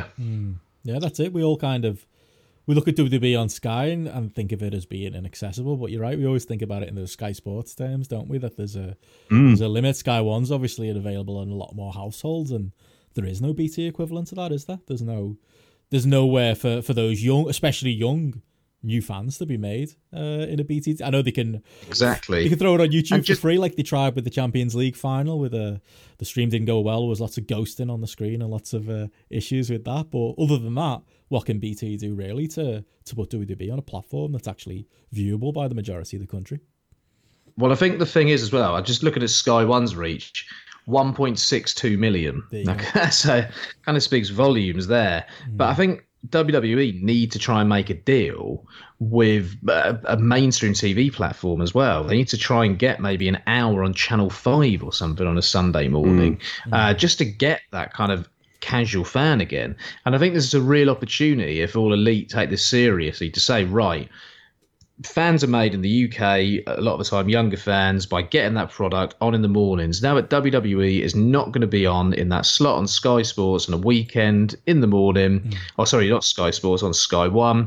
Let's see if we can put something on ITV4 as a repeat broadcast to try and get some new fans in. I can try and take the market here potentially. I hope so. Yeah, the goal's wide open for that to happen. It's open here. To an extent, it's open in the US, but, you know, Canada, apparently there's a decent deal on the table for AEW as well. Internationally, that's always where, you know, Impact had certain points where they were, you know, very popular, you know, not just with JP, you know, with an audience as well, especially a hardcore audience, like, you know, a European audience. And I think AEW would be really smart in from the get-go targeting us, doing the obvious things like, you know, a big thing that Ambrose podcast we talked at the top of the hour, and a big thing I've heard kind of people say is that, like, there is no goodwill towards WWE anymore. If anything, they've fostered bad will from their fans towards them. And what AEW are doing really well is fostering goodwill, you know, being a fan service promotion, but also setting themselves up in a way where, yeah, people want to see them succeed, and they want to see things work out for AEW, and do want to get behind them, and doing things like fan servicey things. Like, how many times have WWE and Triple H talked around, oh yeah, we'll come back, we'll do another SummerSlam in the UK, oh, it'll happen, you know, at some point one day, and it never happens. AEW, it wouldn't surprise me if after All Out, their next pay-per-view after that's in the UK, or even if they do one of their smaller shows in the UK, Big Tone's got his head screwed on. He sees this market is ripe for opportunity, not just the UK, but Europe in general, and they're getting in on the ground floor. Yeah, and he's, you know, one of the things I think is going to be interesting, just sort of throwing out, I'm going to be fascinated to see what happens with Rev Pro in this next year, and whether or not there is any kind of relationship that's going to be cultivated sort of between the two. I think so. I think it's kind of a win-win, really. I think New Japan are going to play a pivotal role in that as well. They will. I get the impression with Tony Khan being at the shows, with various sort of the use of various talent as well. Let's just say that I think they want to do something together, but I think New Japan are going to be the deciding factor in that at the moment. But well, hopefully Bully Ray has somehow ruined Ring of Honor. Have you heard about this story? I saw it. Did you hear about that, Benno? I mean, I think this is the story, like that fan saying he got dragged backstage to get shouted at by Bully Ray. I'll be honest, I'll take any opportunity to give Bully Ray grief, but I do think people are taking that fan's word at face value far too much. He said something along the lines of he had to go at the women, and he said something about what's her name, is it Velvet Sky, fucking Bully Ray or something like that. And I was like, yeah, they're the things he admitted publicly that he said. I wonder what else he said. I don't think it justifies Bully Ray, you know, dragging him backstage and allegedly intimidating him, but I don't know how seriously I take one fan's version of events, but maybe I'm in the minority there. Well, in some ways, what I was reminded of was that fan when Eric Cantona dived into the crowd at Crystal Palace. And he said, apparently when he got sent off, he said, as along the lines of, early bath for you, mate. And I was like, yeah, that's really what you fucking said to him, obviously. You didn't say anything. Exactly, yeah. Yeah, like people are running with it going, I can't believe, all he did was give him some heel heat and then he got pulled backstage and got him dressing down. I mean, for me, like, I still think it's stupid. But I'd rather that than him just get thrown out. You know, if he really was out of line, and I've seen wrestling fans like at shows get out of line, I don't think there's a huge problem with getting pulled backstage and having a talking to. But again, is Bully Ray the right man for that? It does sound like an intimidating situation. So, and again, I'm not a Bully Ray fan, so if he's getting raked over the coals, I'm not going to be a huge defender of him. But yeah, you don't have a go at Bully Ray's girlfriend, and yeah, you definitely shouldn't have a go at Eric Cantona. But we learned that a long time ago. Attack his role in the creative process. That's one that he certainly is deserving of a kicking Eric off. Cantona. Look, you've just compared Bully Ray to Eric Cantona. You compared Bully Ray to the King. Like, come on. The Kung Fu kick. There has been some bad. I was more comparing the fans rather than Bully Ray and Cantona. Okay. Got out. Remember when there was a game that was going to come out, like the Kung Fu kick game? Like one of the tabloids ran with it as a story. Like it was in the, I'm sure it was amidst the hysteria of Grand Theft Auto, and the idea was you're going to play football, but you're going to be able to jump into the crowd and kick fans. I don't. That sounds like something that sport would run with. It sounds like maybe. It sounds like the UK version of like Shaq Fu or something. Do you remember Shaq Fu? Yeah. I remember as a kid buying it. I'm genuinely thinking I'll buy this game when it comes out. I want this game. Sounds amazing. Probably wasn't really. Good old Shaq. Oh, brilliant. One other thing then, just to link into our next thing we were going to talk about, because it does all kind of link together. We're going to talk a little bit about TakeOver from the weekend now, but I did note that Meltzer gave 5 stars to Cody and Dustin. I don't know what your thoughts were on that. I think one's coming for Gargano and Cole as well, based on his comments. We were talking about the star rating on our last show, and I went 4.25, and I think since then I've kind of changed my mind and gone 4.5. Was it a 5-star match? I don't know what makes a 5-star match these days. Spoilers, but I definitely don't think Gargano and Cole was. Got to be one of my favourite matches ever, and it's got to be like out of this world, like nothing you've ever seen before. So I rarely give matches 5 stars. I've given one match 5 stars this year. I think I probably gave.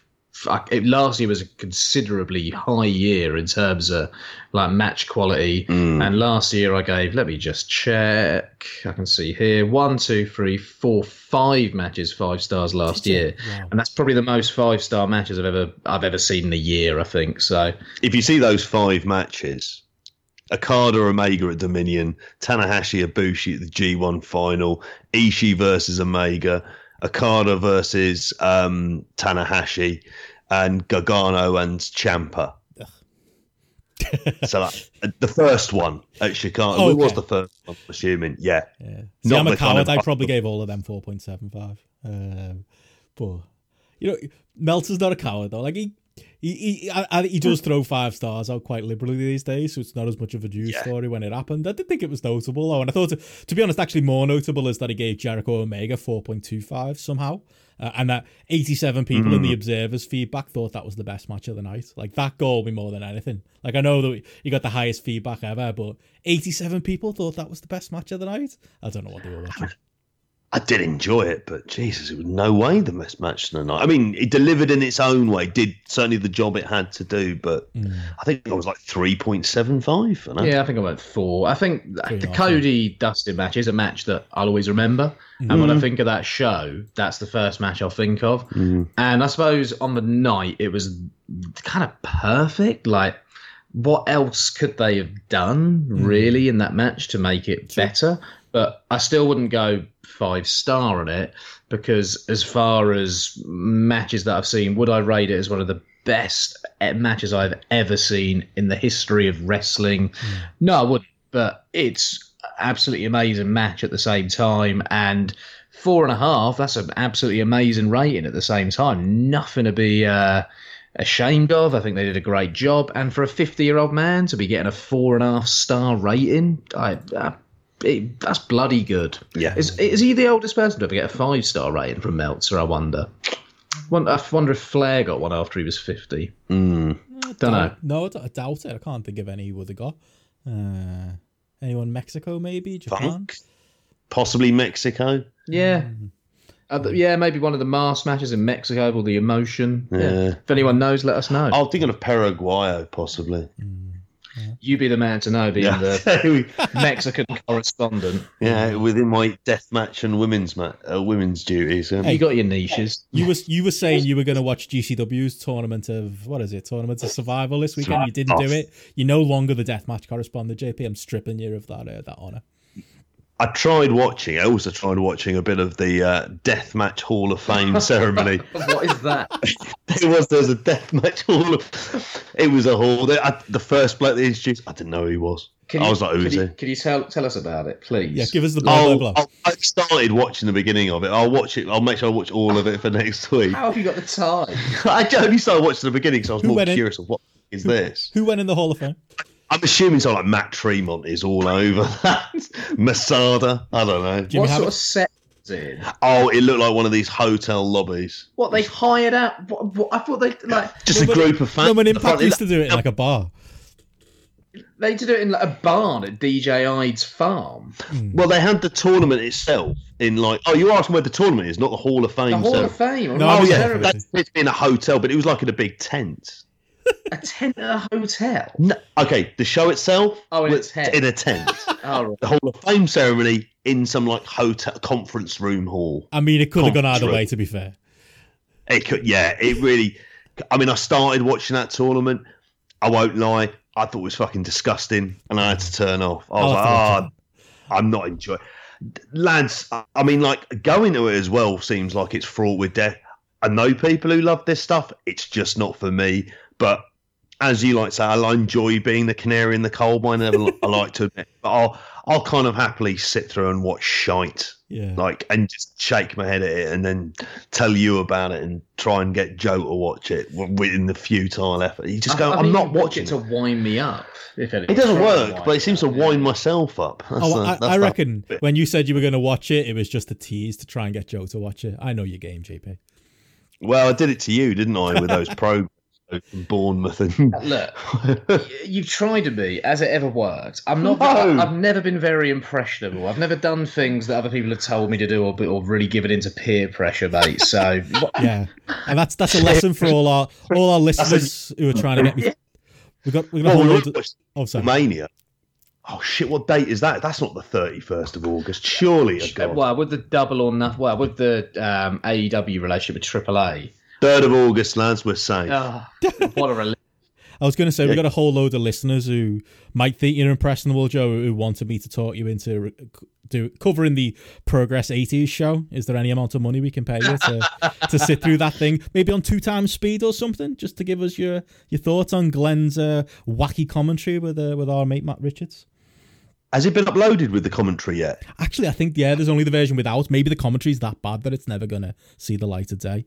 I will say one of the commentators, who will remain nameless, did DM me saying, you're going to hate this commentary. So, you know. Yeah. So they have possibly realised the commentary is that bad they can't release it with commentary. I think they're doing some special gimmicky stuff with it. Possibly like that in commentary post. they did last year. Yeah. Do you remember how bad that was? The kindest, politest way of putting it is saying this 80s show is not for us. I've been asked, and I'm not legally obliged to cover everything that Progress does. Yes, you are. So it's not a Progress podcast. You're legally obliged to cover all BritRes.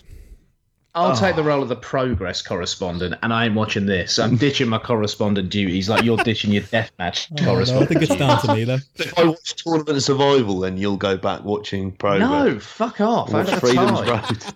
I've been asked if I'm going to watch Eve, the Saudi Arabia show, an 80 Progress show. Like, how about the main event, Joe? Can we get you to watch that? What's the main event? No, I actually don't. Is it not the Davy American Sugar Dunkerton versus? Oh no, that was the opener. Oh no, it's Aussie Open, isn't it? Is it? No. Is it Kyle Fletcher? Because I think I've seen Sexy some Cops. pictures. You know what? Who gives a fuck? The show doesn't exist. Let's move. Well, it doesn't exist within canon anyway, so future storylines and the rest of it are almost kind of irrelevant. I'm sure everyone who went, that's their bag. They enjoyed it. Fine. Well, it's not for me, and I don't think I can bring. It's probably best off that we don't review it. Fair enough. Well, we've broken my segue completely in half, but to try and segue back in, Melter might give Cole and Gargano 5 stars. Did you give it 5 stars? That's my question. No. From Takeover. No. I went in thinking I was going to... I actually stayed up and watched the pay-per-view. It started an hour earlier, didn't it? I thought I was in the middle of The Wire Season 4. I thought I had plenty of time to get through the middle episode. Where are you up to in The Wire? You said at the time you thought you had a chance to watch it. Where are you up to with The Wire at the minute? Episode 5 or 6 of Season 4. Already feeling bad for poor Dookie. The Dookie of Wire fame, not the Dookie of New Japan fame. The better Dookie. Enjoying it. Realizing the Chris, Dookie. Yeah. Realizing that Chris from The Wire is also in what's the Deuce, the other David Simon show. I didn't realize he was the porn star in that, making all kinds of connections. Which one's Chris? The Chris and Snoop, the 2 hitmen for Marlowe. Yeah, he's in jail. Oh, Chris Partlow, and he's with Weebay as the two hitmen at the end. Yeah. And I had to turn it off to put Takeover on, so I was probably in a bad mood because I realised about 10 minutes in, shit, this show has actually started. So unfortunately, I was broken from my wire haze and watched this show. But yeah, so you went from lots of Method Man in Series 4 to watching Matt Riddle. So from one G to another. There you go. That's how it works. Yeah. So it wasn't all bad. I got to jump right in with that Riddle match. But yeah, what did you both make of the show? And yeah, I'm guessing that you're similar to me then on that main event. Like I say, I did watch it live. I turned off because I just thought I'm going to hate this thing. I was convinced I was going to hate it, and then I watched it on VOD, and it was all right. It's still not my thing, Johnny Gargano NXT main events. I always get the impression it's maybe more your thing, Joe, than for me. But I see why people like it. Even if it's, I'm never in a million years going near 5 stars for an Adam Cole and Johnny Gargano match. But I might for the season 4 of The Wire. Yeah, I went 4 1/4. I love Gargano. I think he's great. He's one of the only wrestlers in WWE that I've connected with in a long time.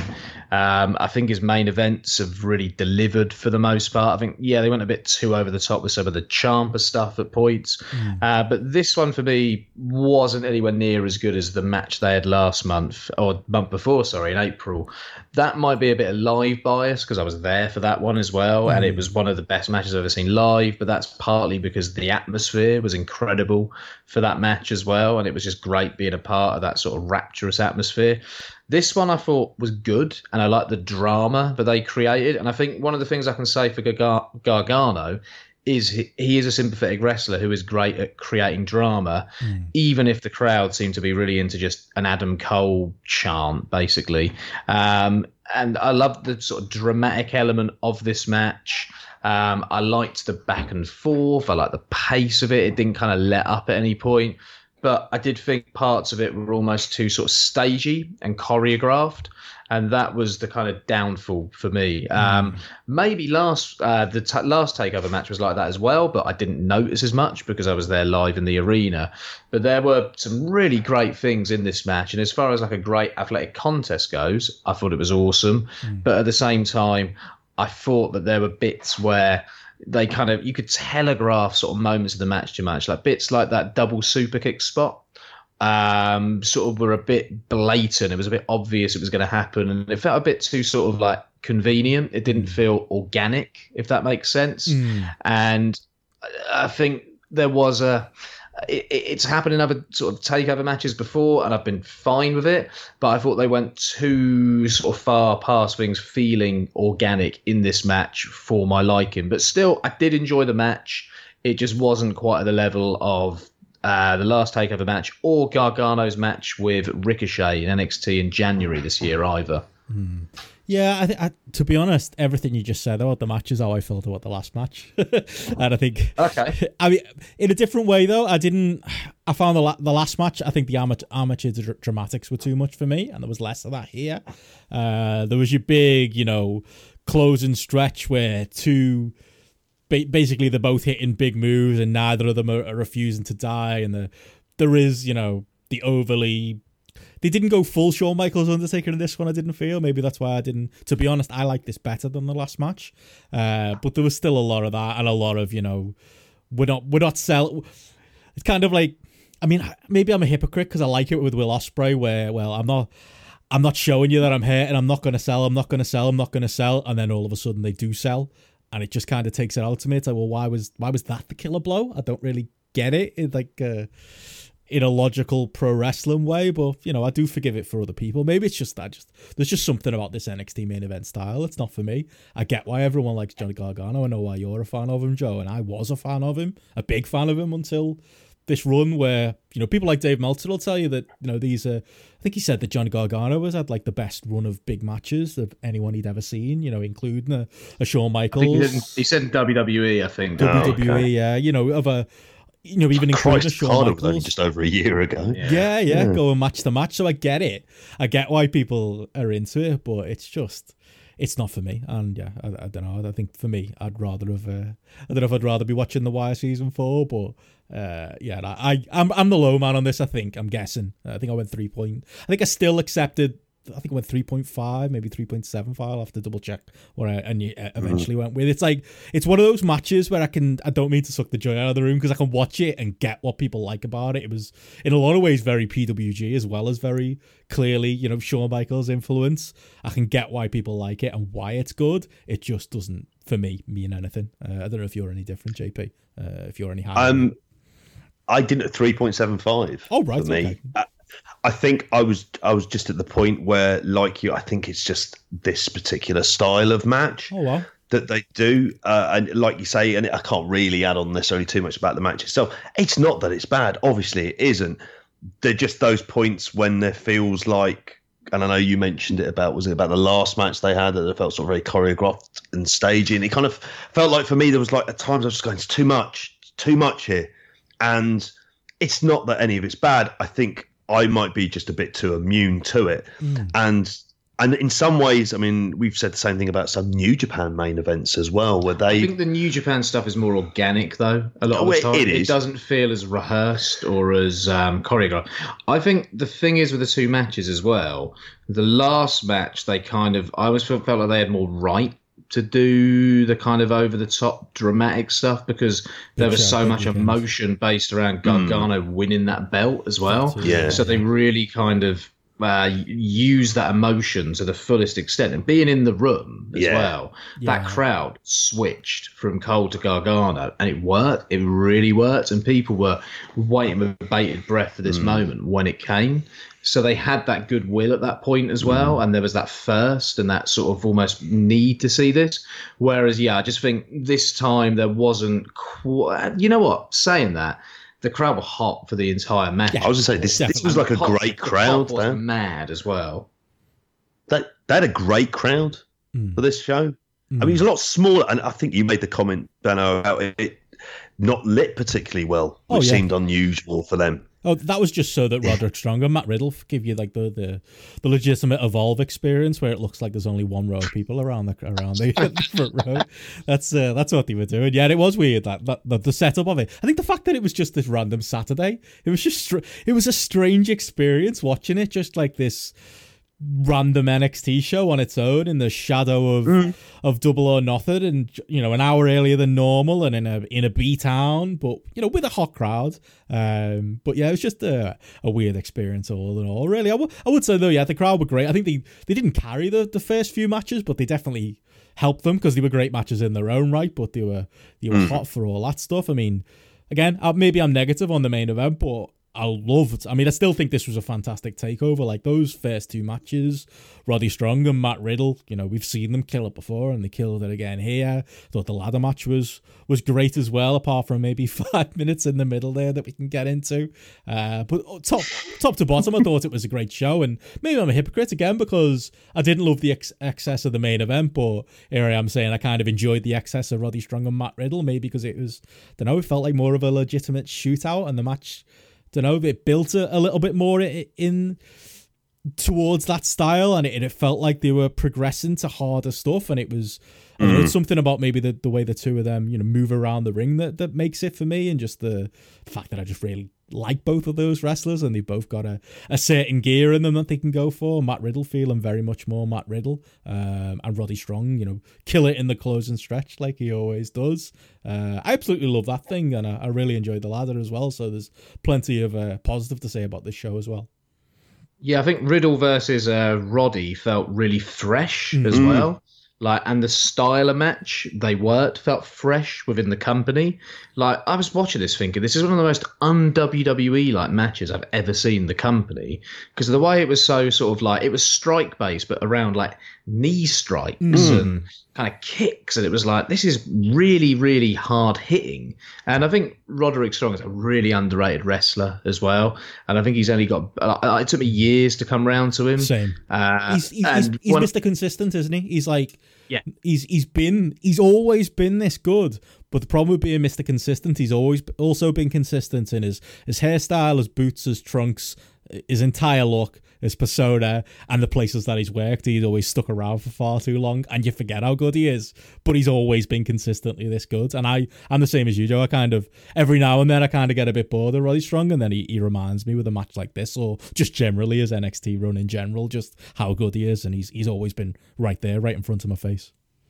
Yeah, absolutely. But I think this was kind of balls to the wall, if anything. And I was going to say about the pace. Yeah, the pace was amazing. And like Roddy Strong's cardio has always been something that's been kind of spoken about as well. But for this was the best that Riddle had certainly looked within. I'm trying to think of it. Do you think it was better than the Velveteen Dream match?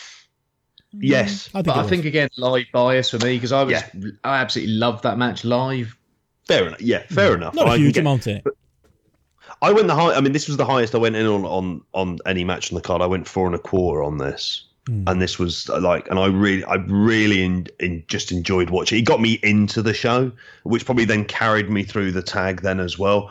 But yeah, just it felt like it did feel like a almost near 15-minute sprint. Like we just worked at this kind of like. It didn't have, when you talk about it didn't feel like a WWE match. No. I thought, because there just wasn't points where there were like a lull in terms of, right now you're going to need to work this hold and take it down for a couple of minutes and stuff. It was just like, no, they're just sort of going at it. And like you say, sort of raising the stakes then with the strike exchange as well. So it was just wait till Riddle gets to the main roster and has a match with Randy Orton, mate. Then we'll slow it down. Yeah, that's coming, isn't it? That can't miss prospect. They'll somehow manage to mix. But yeah, you're not going to see matches like this on the main roster, and maybe that's why I really enjoy that. It's something. Vince will have him surfing or something, won't he? He just won't get it at all. Grab a hold, the new Scotty Flamingo. Yeah. Dudes with attitudes. Yeah, I was just thinking that the new Johnny Ace, give him a skateboard. It could work. Well, Johnny Ace is there to help him out with that gimmick, isn't he? I could definitely see it work. He's going to be like, when the Dude Where's My Car? Like originally it was a stoner film, and then they edited it down to make it PG, and they were just two idiots. There was no weed to be seen. They were just two idiots wandering around. Still a fun film, but that's got Matt Riddle. Was it PG? PG-13. Yeah. I saw it at the cinema, but I must have been 15 when it came out. I loved Dude Where's My Car at the time. Yeah, it was still great. It was still a lot of fun, but yeah, they did kind of edit that thing within an inch of its life, and that's what I think Matt Riddle's going to be. Ashton Kutcher as JP and Sean William Scott as Matt Riddle. You and him in a remake. Strike me more as Bill and Ted, I reckon. You two, you and Riddle, JP. Yeah, I'll happily do that. Love that. Looking forward to the third one. Hey, it'll be fun. I'm just happy that the guy who's not Keanu Reeves is getting some work. These guys, Alex, but he's been directing for a long time. Oh, we've been into that, haven't we? We've talked about that. Yeah. What's he directed? He's done a couple of. He's like done documentaries about like the dark web and stuff that. Yeah, like sort of. I know the one you mean. Yeah. That was one of, I think it was on it might be one of the early ones on Netflix when I first ended up subscribing to it. I think it was on Hulu as well. Yeah. Found out he used the dark web in no time, eh? It's not really that type of film. It's more of a socio-political look at the influence of a hidden internet. Is there an equivalent of the JP drive on the dark web that we just don't know about? You're now at that point, you're equating it with something that's getting into a very dark realm. I'm just talking guns and weed. That's it's a light-hearted, fun place as the JP drive. Brilliant. Anyway, back to the show. The ladder match. Gunner. Let's talk about Gunner, because this match was all about fucking JP Gunner. Loves. JP and Triple H. Who knew that JP and Triple H would share a love of mid-2000s TNA, and Gunner would be the one that... Gunner clearly jumped out of the screen to Trips, just like he jumped out to JP. Unbelievable, eh? Do you know what the Forgotten Sons remind me of? They're like a tag team from Oz. Like, the Oz, like the biker gang. Yeah. Think of the names as well. Jackson Riker, Steve Cutler. What's the other guy? Wesley Blake. Yeah, well, not him so much, but Jackson Riker is the most Oz-sounding name you could possibly find. Yeah, what did you think of his 5-minute beatdown? Get him over. Strong, eh? I think I enjoyed it for kind of all of the wrong reasons. Because it's good. And you're wondering where It was Murphy just- is? It's not like Gunner was like standing out in TNA as someone needs to get him in there. Yeah, he likes the weights. It's like, who in that company fucking doesn't? Like, seriously. Weights and a Who beard, was you're in what- with who- Trips. Is another mini Trips. Here we go. Who was sat backstage and thinking, right, gimmick-wise, what gimmick have I done well? You know what gimmick I really liked? The DOA. What a great unit they were. The Harris brothers, come on. Brian Lee, I think he was in it, wasn't he, at one point? Yeah, let's go back They were with that gimmick. The Forgotten Sons. Bring back It Lost was Request next, do that. Get some Hispanic wrestlers in, put them in some street Fucking outfits. Ryman went on forever. Losbury was Gang the rules. eye. Oh, Oh, God. gag warfare. But Yeah. to science. Yeah. Terrible. This was, taking his bit out, Yeah. it wasn't enjoyable. It was a and good angle, creative. wasn't it? It was a good 5-minute angle. It just... Yeah. I don't know, maybe it's me being, from a star rated point of view, but it kind of pulled down the overall of the match, I thought, because it was so long, even if I enjoyed it. Plus, it was Yeah. Gunner. JP, it was Gunner. Yeah. He's no Crimson, is No. he? Let's be honest. So at this He's point, no relic, that's Killer Bastards. yeah, it's a relic. Oh God, Killer Bastards. TNA. And they wonder why there was never any buzz about So it. they had this great match, and we're just talking about TNA. TNA, we Gunner, are. basically. This yeah. was It's their fault for the thing booking about Gunner. it. I will say with this was when he got in, I thought, oh right, they're going to put the belts on the Forgotten Sons because they clearly like it. So I was pleasantly surprised by the outcome of the Street Profits winning, which I was more all right with than I thought I would be.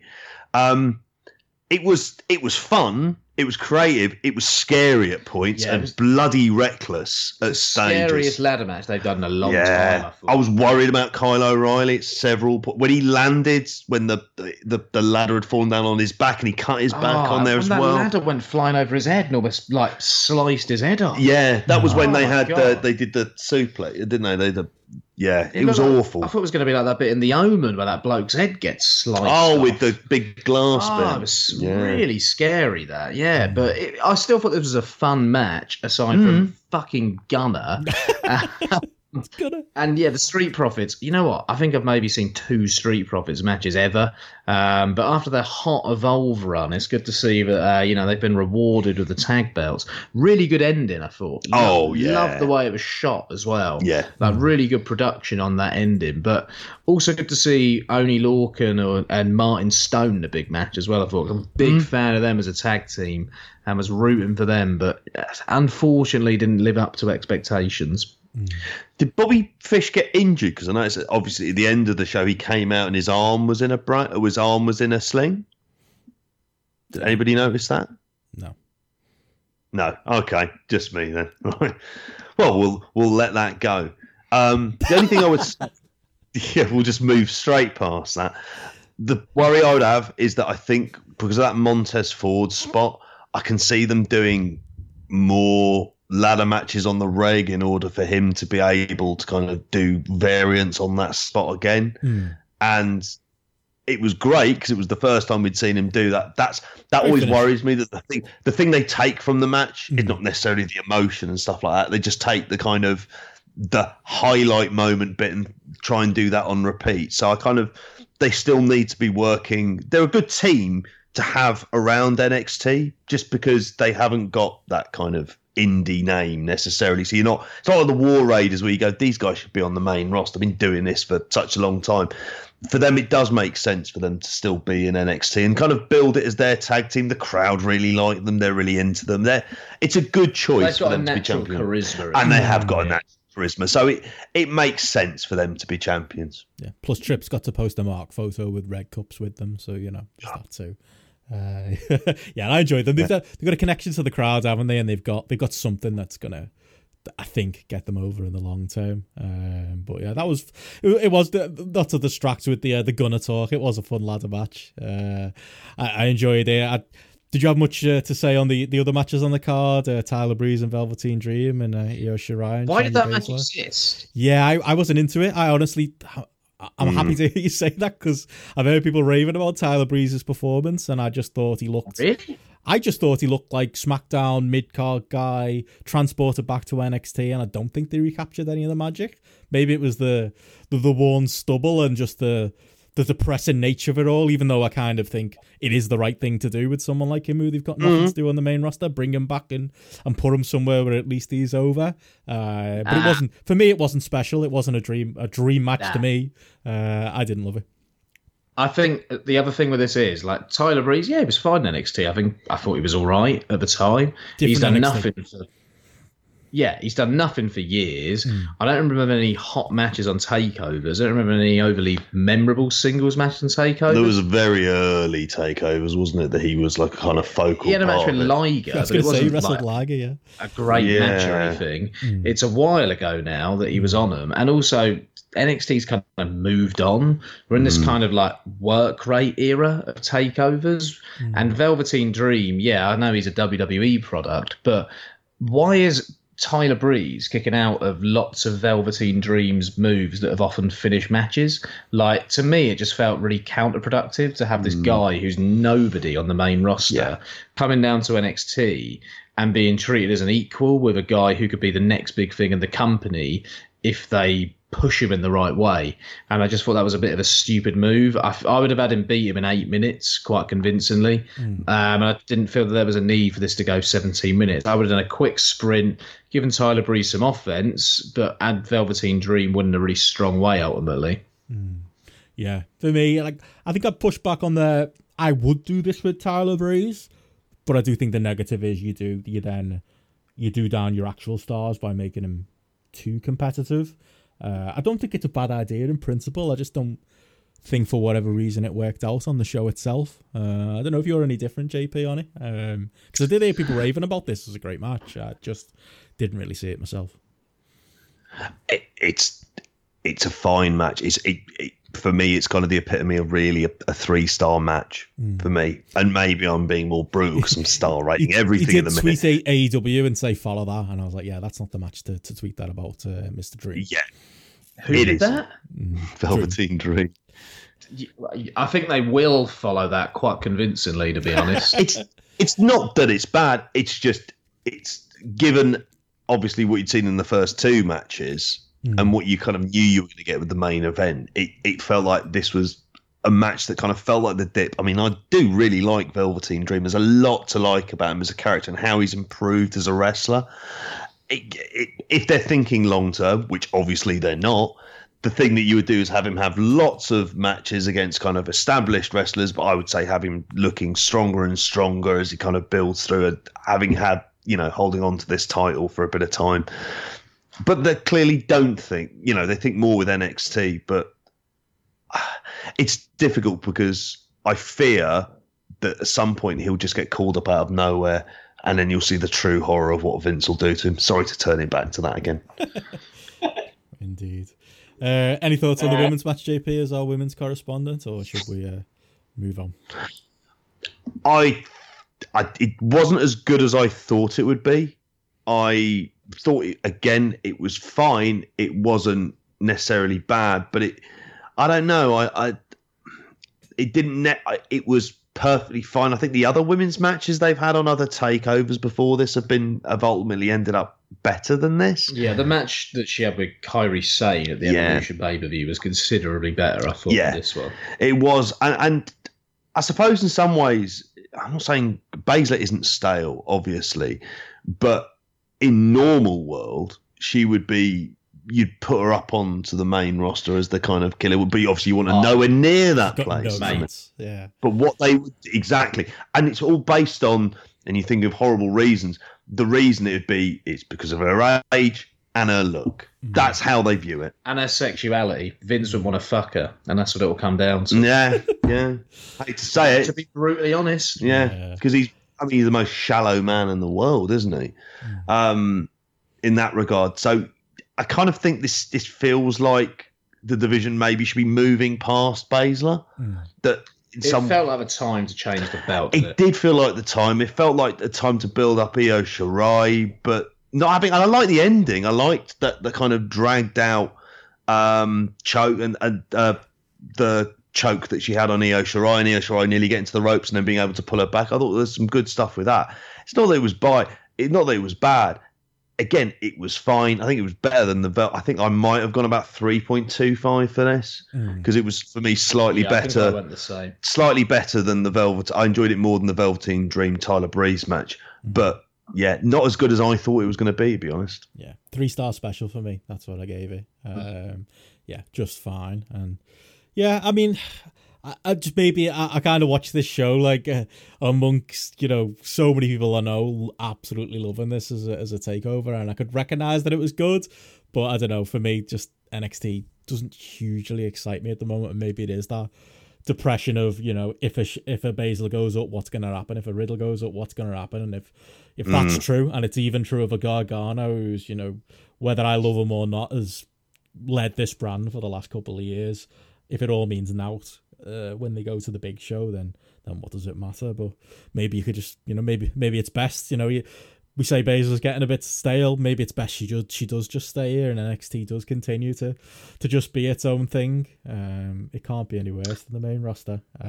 Question about NXT contracts, though. So, you know, like when you go to the main roster, you sign a new contract. What would happen if you've got like 3 months left on your NXT contract, and they're like, we're putting you to the main roster, and you say, well, I don't want to sign. Like, I wonder what if there's a stipulation in the contract that basically says you have to sign a new contract, or whether or not it's a roll on, whether or not they would have signed it, and then if we call you up, we automatically go into an extension of the contract. I suspect it would be that. Yeah, I've always wondered how that works. Because Riddle, I think, signed, was it 2-year deal? Was it? Well, he thinks he's going to turn up on Raw tonight. We might be aging this podcast already. He's threatening to challenge Brock Lesnar on Raw tonight, so Riddle's got eyes on the main roster.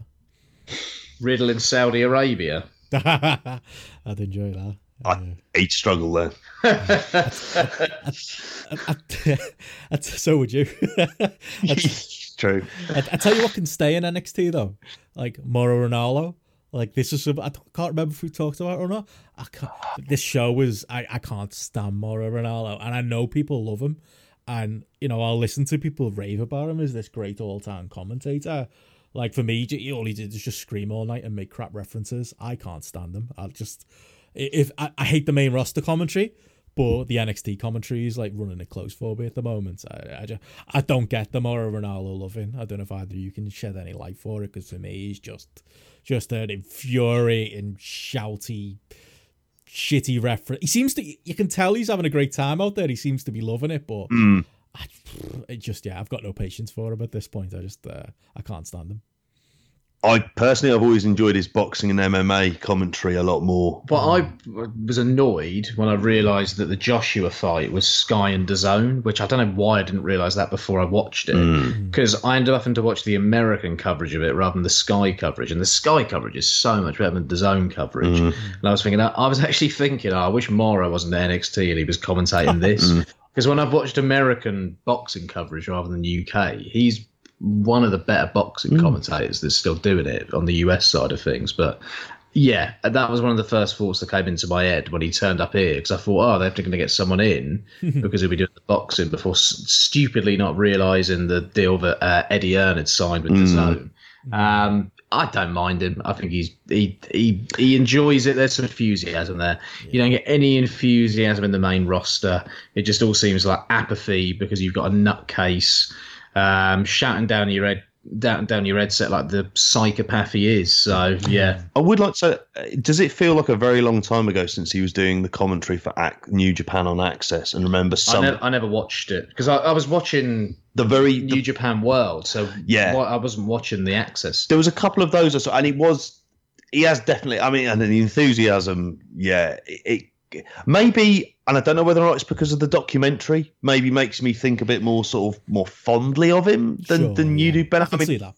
I have to say, rather than it kind of getting on my nerves, it just it washes over me. It's there and it goes by, and so I don't find myself kind of reacting to it. Other than he's better than I prefer him to other commentators on there. But I don't know, Bennett. Did you hear any of the stuff he did when he did some of the New Japan? Oh yeah, when he's doing the Access show weekly, yeah. Again, in a booth. That's like the perfect version of him for that. as a wrestling commentator, and it's a toned down. It is a noticeably toned down version of this with a couple of his asides thrown in, rather than this one where it was like aside, Game of Thrones reference, all the rest of it. Yeah, as someone who just throws out the most ridiculous references possible, perhaps Yeah, I feel like I can't criticise the man. Yeah, maybe I should be careful what I say. Yeah, we definitely profit off those references, Joe. So yeah, maybe it's kind of fine on this one. You are, mate. I'll be careful. One thing I've been a bit negative on this show, but one thing I'll be positive about. The next thing we're going to talk about. New Japan's Best of the Super Juniors. Last week I was raving about the matches from last week, and you guys were still catching up. I don't know if did you catch up on Ospreay Romero and the other fantastic Ospreay performances both last week and this week. He's continuing to kill it in the Best of the Super Juniors. Lots of other stuff, great stuff going on as well. I don't know where you're both up to with that. We kind of, before we started recording this tonight, Tom, on Monday, we managed to just watch the Taguchi Will Ospreay match from today's that was the B block final, I assume, yeah. So I feel like I'm caught up certainly on the big matches and the stuff that's important. I think to get over the Europa League defeat on the Wednesday, we ended up watching like sort of 3 or 4. We watched a few, didn't we? We watched like 3 or 4, which was quite fun. Really enjoyable. It's been a great tournament. The matches, I think these 2 semi-final block shows, for me, weren't as strong as some of the stuff I'd seen earlier in the tournament. I know Ishimori's been really suffering with a bad injury throughout this, and I think that did affect, for me, the match he had with Shingo. Not that it was bad, but it certainly wasn't anywhere near a level that that they could go to. And Taguchi, as fun as he could be, it was kind of probably a perfect match for Ospreay. So he didn't have to do any really crazy stuff. It's still ultimately Taguchi being Taguchi, and there is a limit. There is a ceiling on how good necessarily those matches are going to be. There's always going to be a fair whack of arse-based offense, isn't there? That you're going to have to go along with that as well. You're used to that, aren't you? Speaking of the JP drive on the dark web. Oh no! There's nothing lying on there. Anyway, talking of not talking about arses, to move on. Will Godspray has been a revelation in this tournament, and is me. If he's leaving that Super Juniors, if he's leaving that Juniors division behind after this, my God, he's certainly left them in a good place, isn't he? He's basically made kind of everyone who's kind of fresh in the tournament in this one by just having great match after great match and getting the other guys over.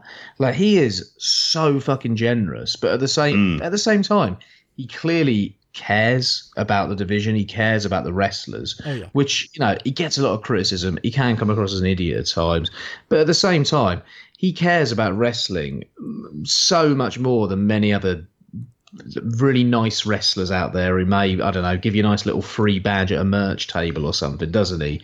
Like, what an absolute revelation he's been this tournament once again. Like, some of the matches he's had in here, I've just been blown away by at points. Like, the variety as well has been absolutely outstanding in this tournament. I just can't speak highly enough about his performance throughout the tournament.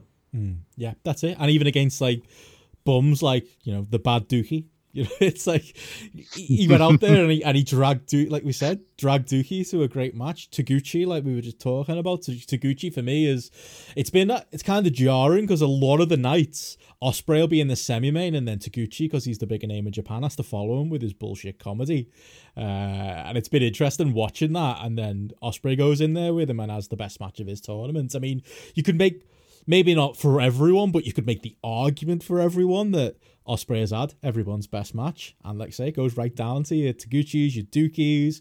I love the match with Robbie Eagles, with the story with El Fantasma on the outside and the leg work, and people criticise Ospreay for not selling, but You know, he gets his leg worked over. He's falling apart in this tournament, and he's, you know, okay, he might, you know, fight through, you know, big moves. He might come off with like he did his Rana flip reversal, didn't he, with Robbie Eagles, where he normally lands on his feet, and because of his leg, he buckled, and that was key to a big near fall, and then key to the finish with El Phantasmo being fantastic on the outside, coming in with a chair shot because he wants to cost Ospreay points. It all worked into the story of the match, and it's continued to work into the story of Ospreay throughout this tournament, and he's putting together a body of work that I'm sure they've already got plans to put him in the G1, but if they didn't already, I'd be dropping somebody from the G1. I'd be taking out a Goto or somebody like that and dropping them and definitely putting Will Ospreay's name in at this point, if he,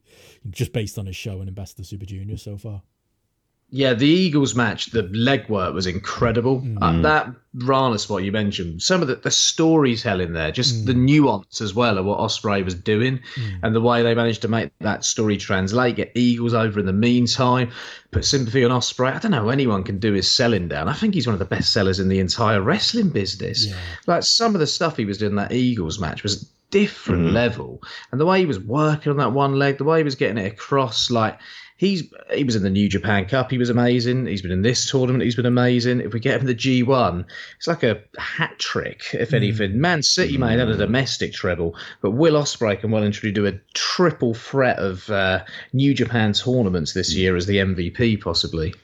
It's going to be fascinating to see the job he does on Wednesday against Shingo Takagi. I mean, because that's the one, isn't it? Like, is this the match that's going to, you know, for both of them, that's going to completely, you know, elevate Shingo as the face of the junior division until he can get probably the big Hiromu match in there as well. But building up certainly as the face of that, while, you know, Will Ospreay hopefully ends up in that Jay White spot. Yeah. There's nothing wasted in these matches as well. Every move kind of matters and means something. A lot of these matches. The Eagles match was a prime example of that. The El Phantasmo match maybe lost a bit of focus at points and maybe was a little bit more over the top, but it still worked, and it still got El Phantasmo over further to those fans, and he got his big win over Ospreay, so they built a story on top of that as well. They played that into the Eagles match. Like, I gotta say, like I said, he's making the entire division, but every opponent he's worked with as well, he's worked their character into the match. He's just had the most diverse range of ridiculous matches in the space of, 3 weeks, and has made every opponent he's worked with. He's worked epics that sort of build gradually. Like I said, every move matters. You think of the Romero match, you think of the Robbie Eagles match, sort of similar structure to a degree as well. Ospreay selling lots, but every move mattering, and then them sort of culminating it with that kind of big end sequence as well. Over the top ELP match, but one of the matches I loved as well was the Ren Narita match. It's like a 7-8 minute sprint. My God, did he make him look good? Some of the work with like some of the offense, he let Narita get in on him. The way he got Narita to brutally kick him, the way he put that Texas Cloverleaf on. I've watched that match twice, and that is one of the best sub 10 minute matches I've ever seen. Like, I'd probably go 4.25 stars. I mean, about 8 minutes, I think. It was absolutely awesome match. Yeah, definitely. He loves a good sprint as well, and he can do all styles at this point. And like you say, he can be in there with a Dookie and he can pull it out, and he can be in there with anybody really at this point and do any style and do any match. And like you said, JP, that Shingo match now, I mean, I'm not as high on Shingo as a lot of people seem to be. There's been some great Shingo matches in this tournament. But just imagine that thing when them two are in there with something to prove. It's gonna be special, and it's been a special tournament overall, I would say too. It, like, I do think, like, you know, last week I was talking about, well, you know, Joe, you were saying you were picking and choosing, and I was kind of saying, well, you know, those Korakuen days, I watched pretty much everything. I think we've got in the later stages of the tournament now. I think I'm back to picking and choosing. You get a little bit of that G1 level fatigue just with the wrestlers themselves more than anything. The wrestlers have been, the Walking Wounded, they've been working at incredible pace, especially the likes of Ospreay so far. But it is Ospreay who stands head and shoulders above everyone else. And even if I'm skipping other matches on days, it's him who I've been jumping out watching, and that's reflected in the grapple ratings. I think he's had the highest rated match for the last 5 days, something like that. That's just Ospreay through and through. And if I'm going to recommend anything to people who are either looking at grapple or just looking at picking and choosing from the tournament like I am now, just pick out the Ospreay stuff. That's the stuff to watch right now. And the Bandido match, Meltzer gave 5 stars. We didn't even mention that. Like, that was the match that most resembled like the Ricochet match a few years ago, if you ask me. That kind of like stunning, over-the-top exhibition match that was just an absolute spectacle. It was great fun. Again, Bandido got over further, working the Corica main event. Just what an absolutely great match that was as well. One match I would say to also go out your way for, and in my mind I was thinking Rocky Romero's had his best of a match of Ospreay, El Phantasmo's had his best of a match of Ospreay, and then they went and had one another's best match with each other. I can't believe how good Rocky Romero El Phantasmo actually was. Yeah, crazy. I think that was a legit 4.5 star match. The drama they created in that was off the charts. We're talking about the Cole Gargano match and the sort of staginess of it. This felt so organic as a match. It built upon spot after spot. There was a concentrated story. There was a clear face heel divide, and it just felt so natural with what they were doing. It was a fucking awesome match. Who says baby faces and heels are dead, eh? That was the perfect example of drama you can do with a pure good guy and a pure bad guy. I absolutely loved it. Yeah, still my favourite match of the tournament.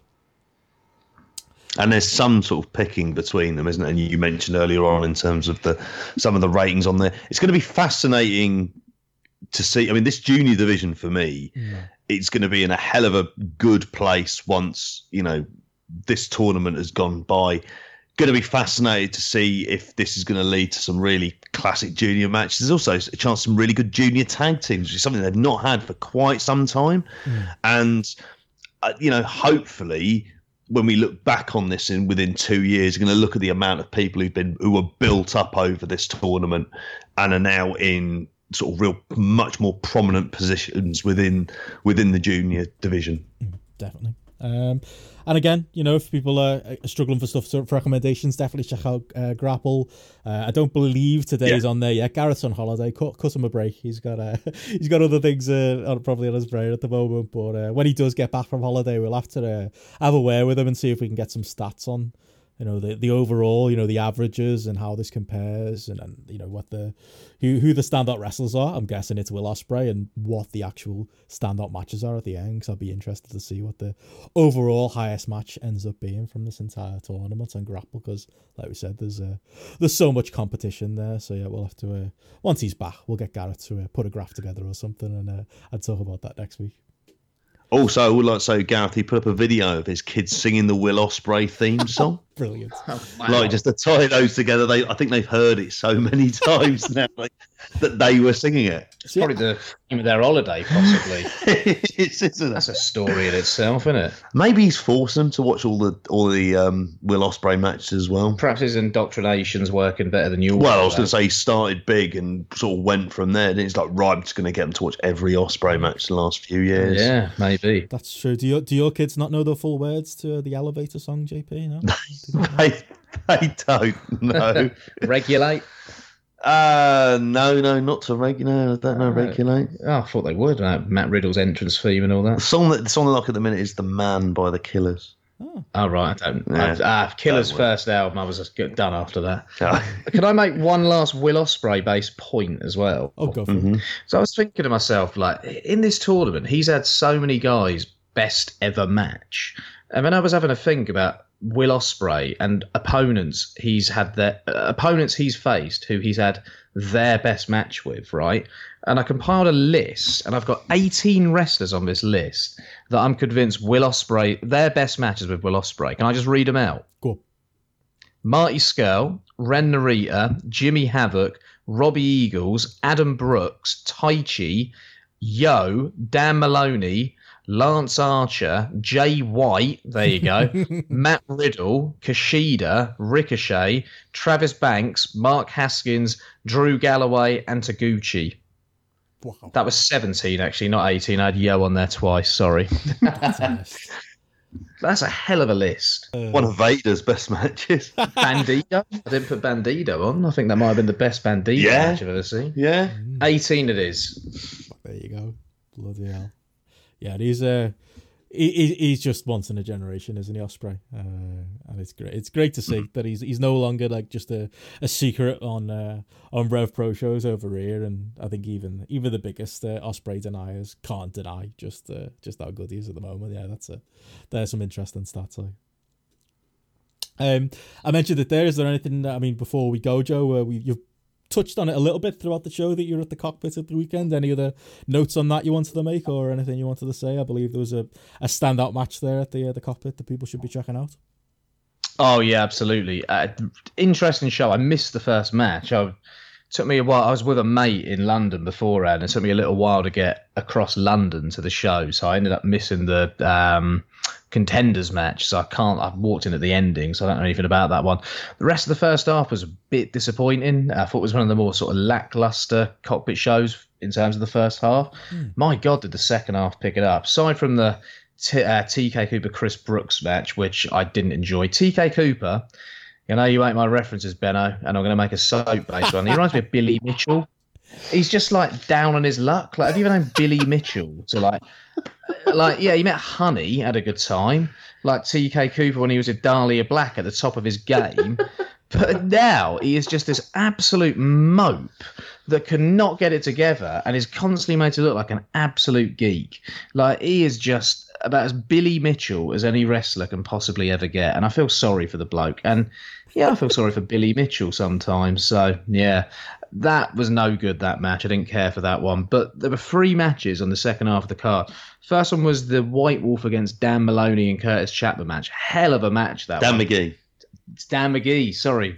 Much bigger fan of McGee than Maloney as well. Dan McGee is taken on the John Moxley or Dean Ambrose mode of wearing jeans in his matches. And remember when I used to talk about how he could go all out and be like this proper brawler who wears his jeans and grows his hair out?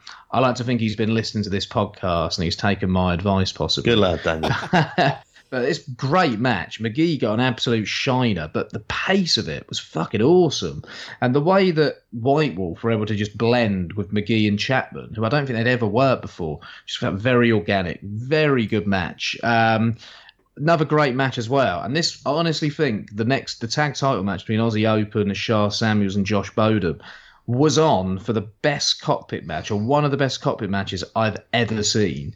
This match was absolutely ridiculous. It was, I love a hate-filled brawl where people are just lumping the shit out of each other with intensity and at a fast pace. And it started off fast and it started off intense. We had Bodum doing sort of moonsaults off the apron onto the floor and all the rest of it.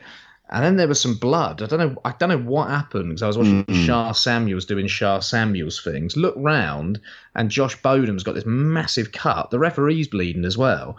Bodum starts going absolutely mental. It was like the cut gave him like a second wind.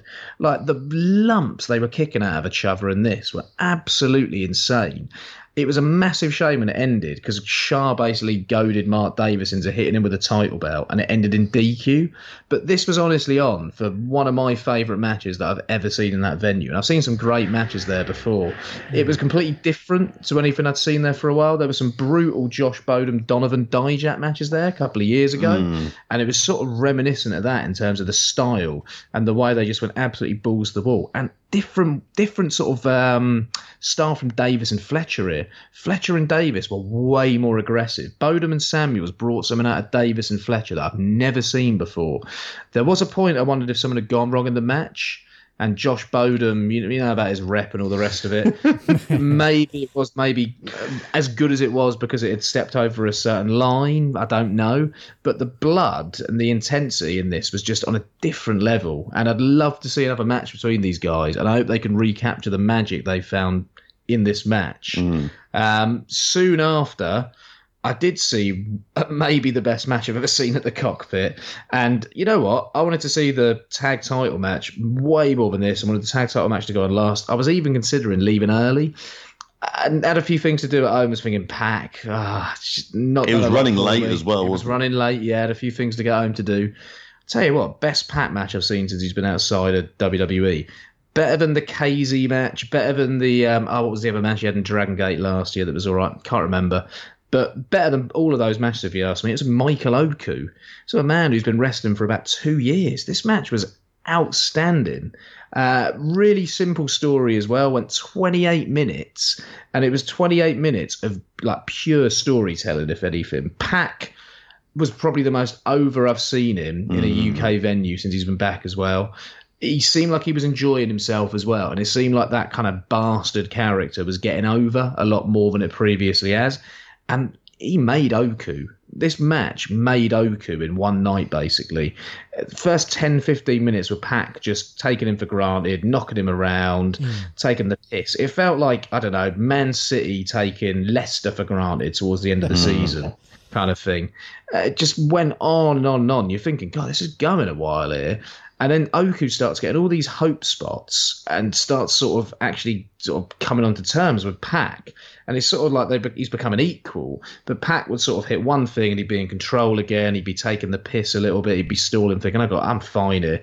Gets to 20 minutes and Pac's whole demeanour changes. And with that 20-minute call, the crowd start getting mad, basically. Yeah. And you know what? Those 10, 20-minute calls that Rev Pro were using, the boos have gone away, and it's gone away because of matches that tell stories like this, where they use the time limit fully to their advantage to help tell the story.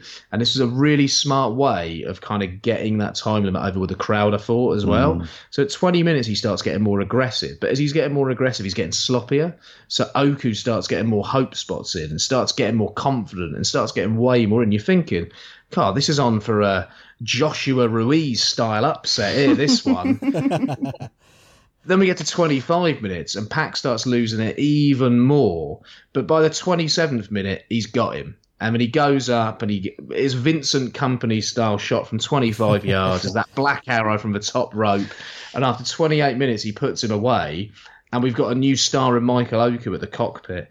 Like, he was over anyway. My God, is he going to be over at the cockpit from now on? And I really hope this translates to bigger shows as well, because he's a young lad and he's just had the match of his life and been given the opportunity of his life. And you know what?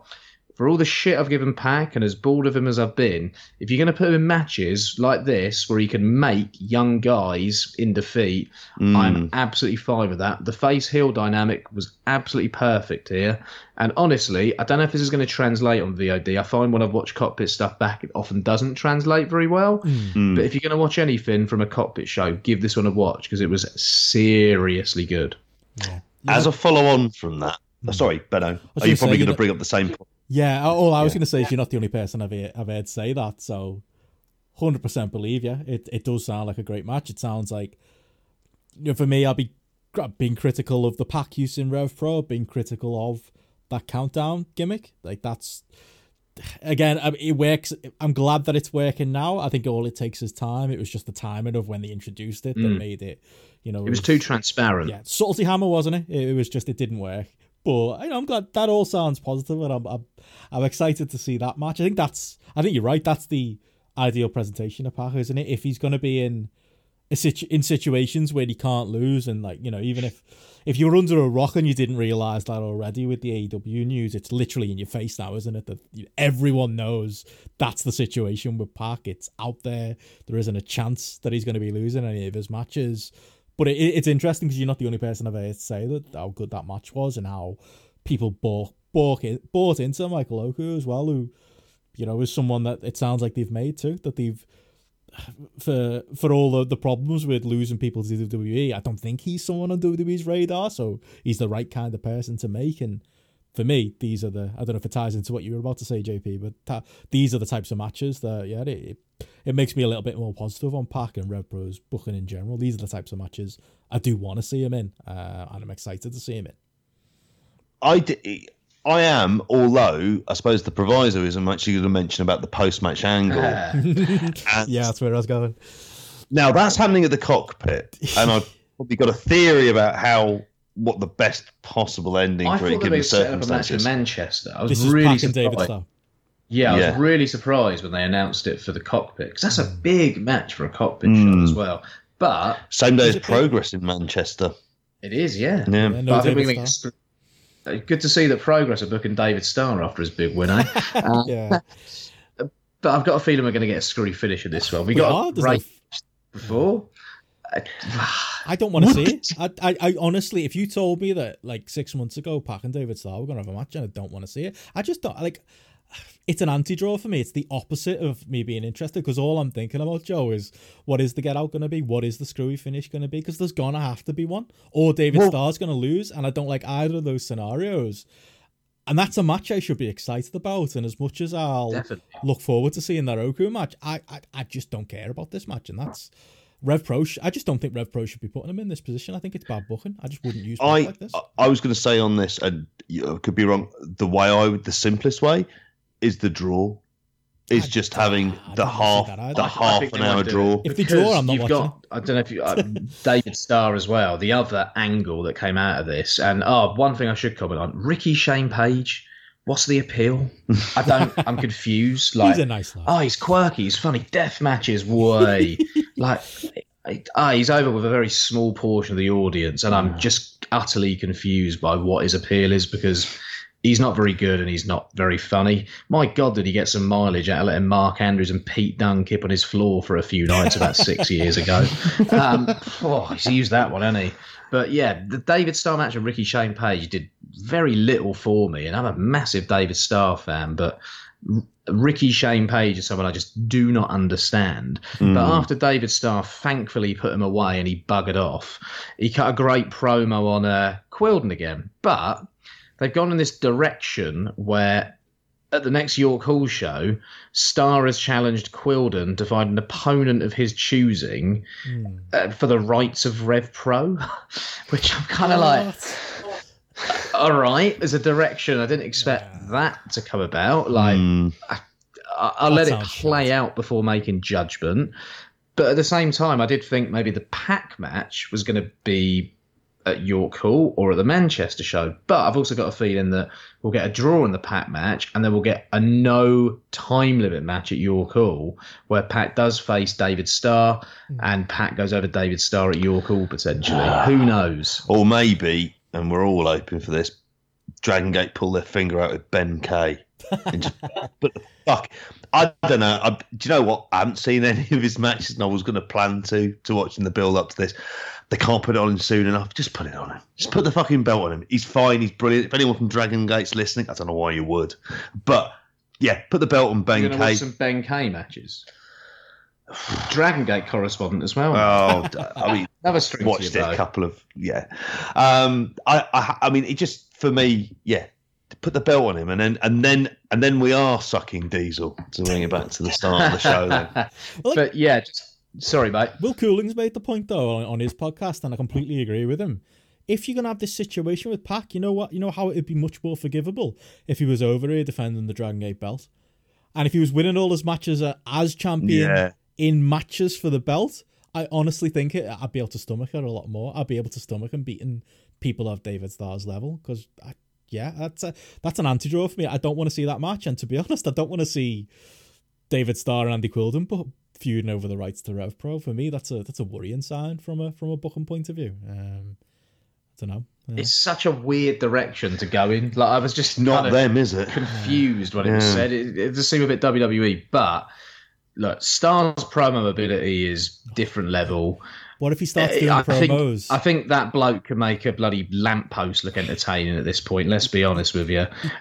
He can make the most boring man have an entertaining match, an entertaining segment.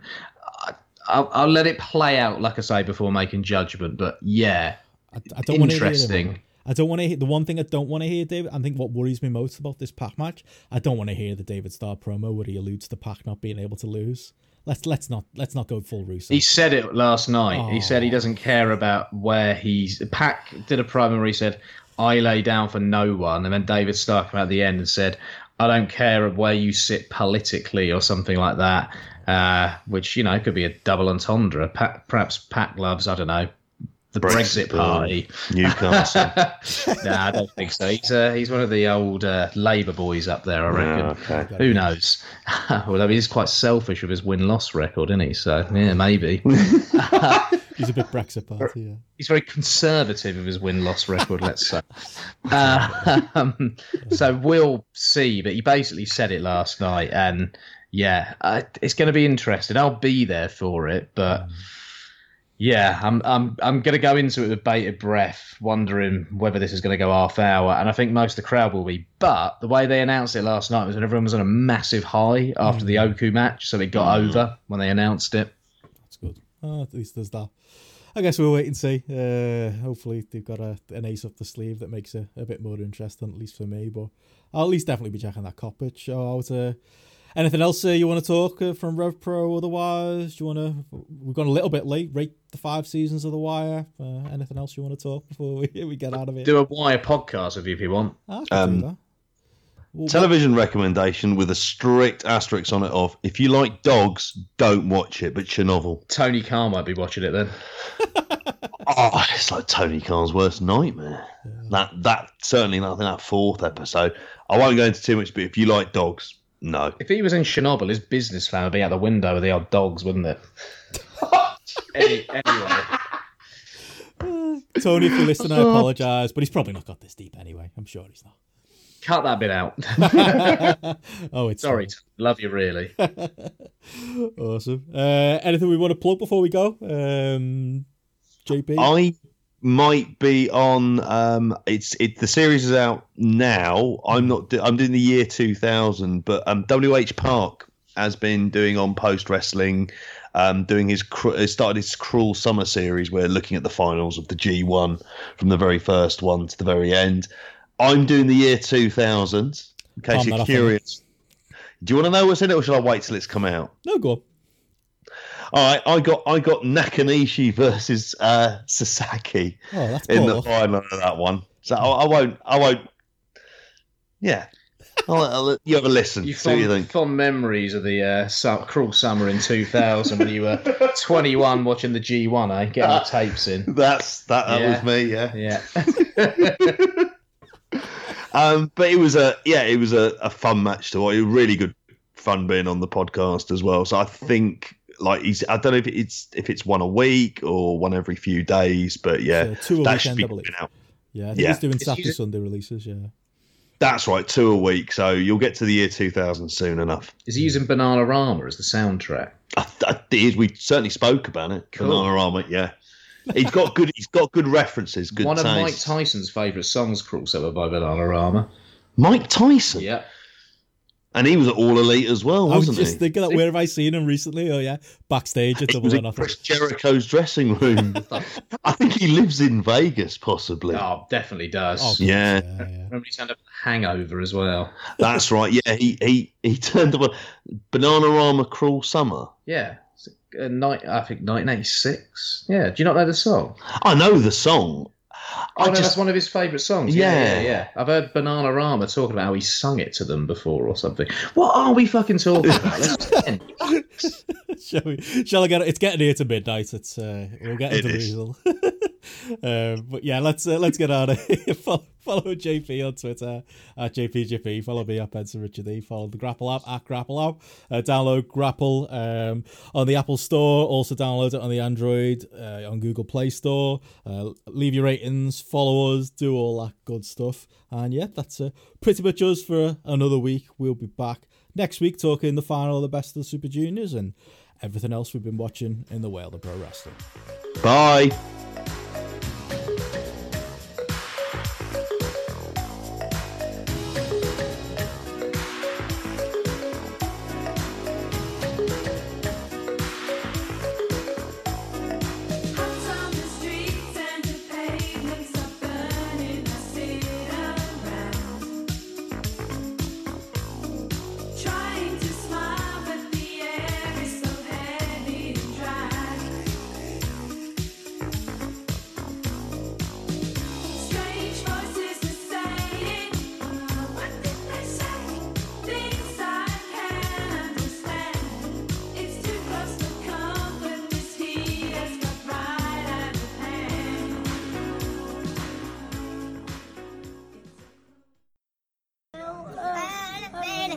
goes down.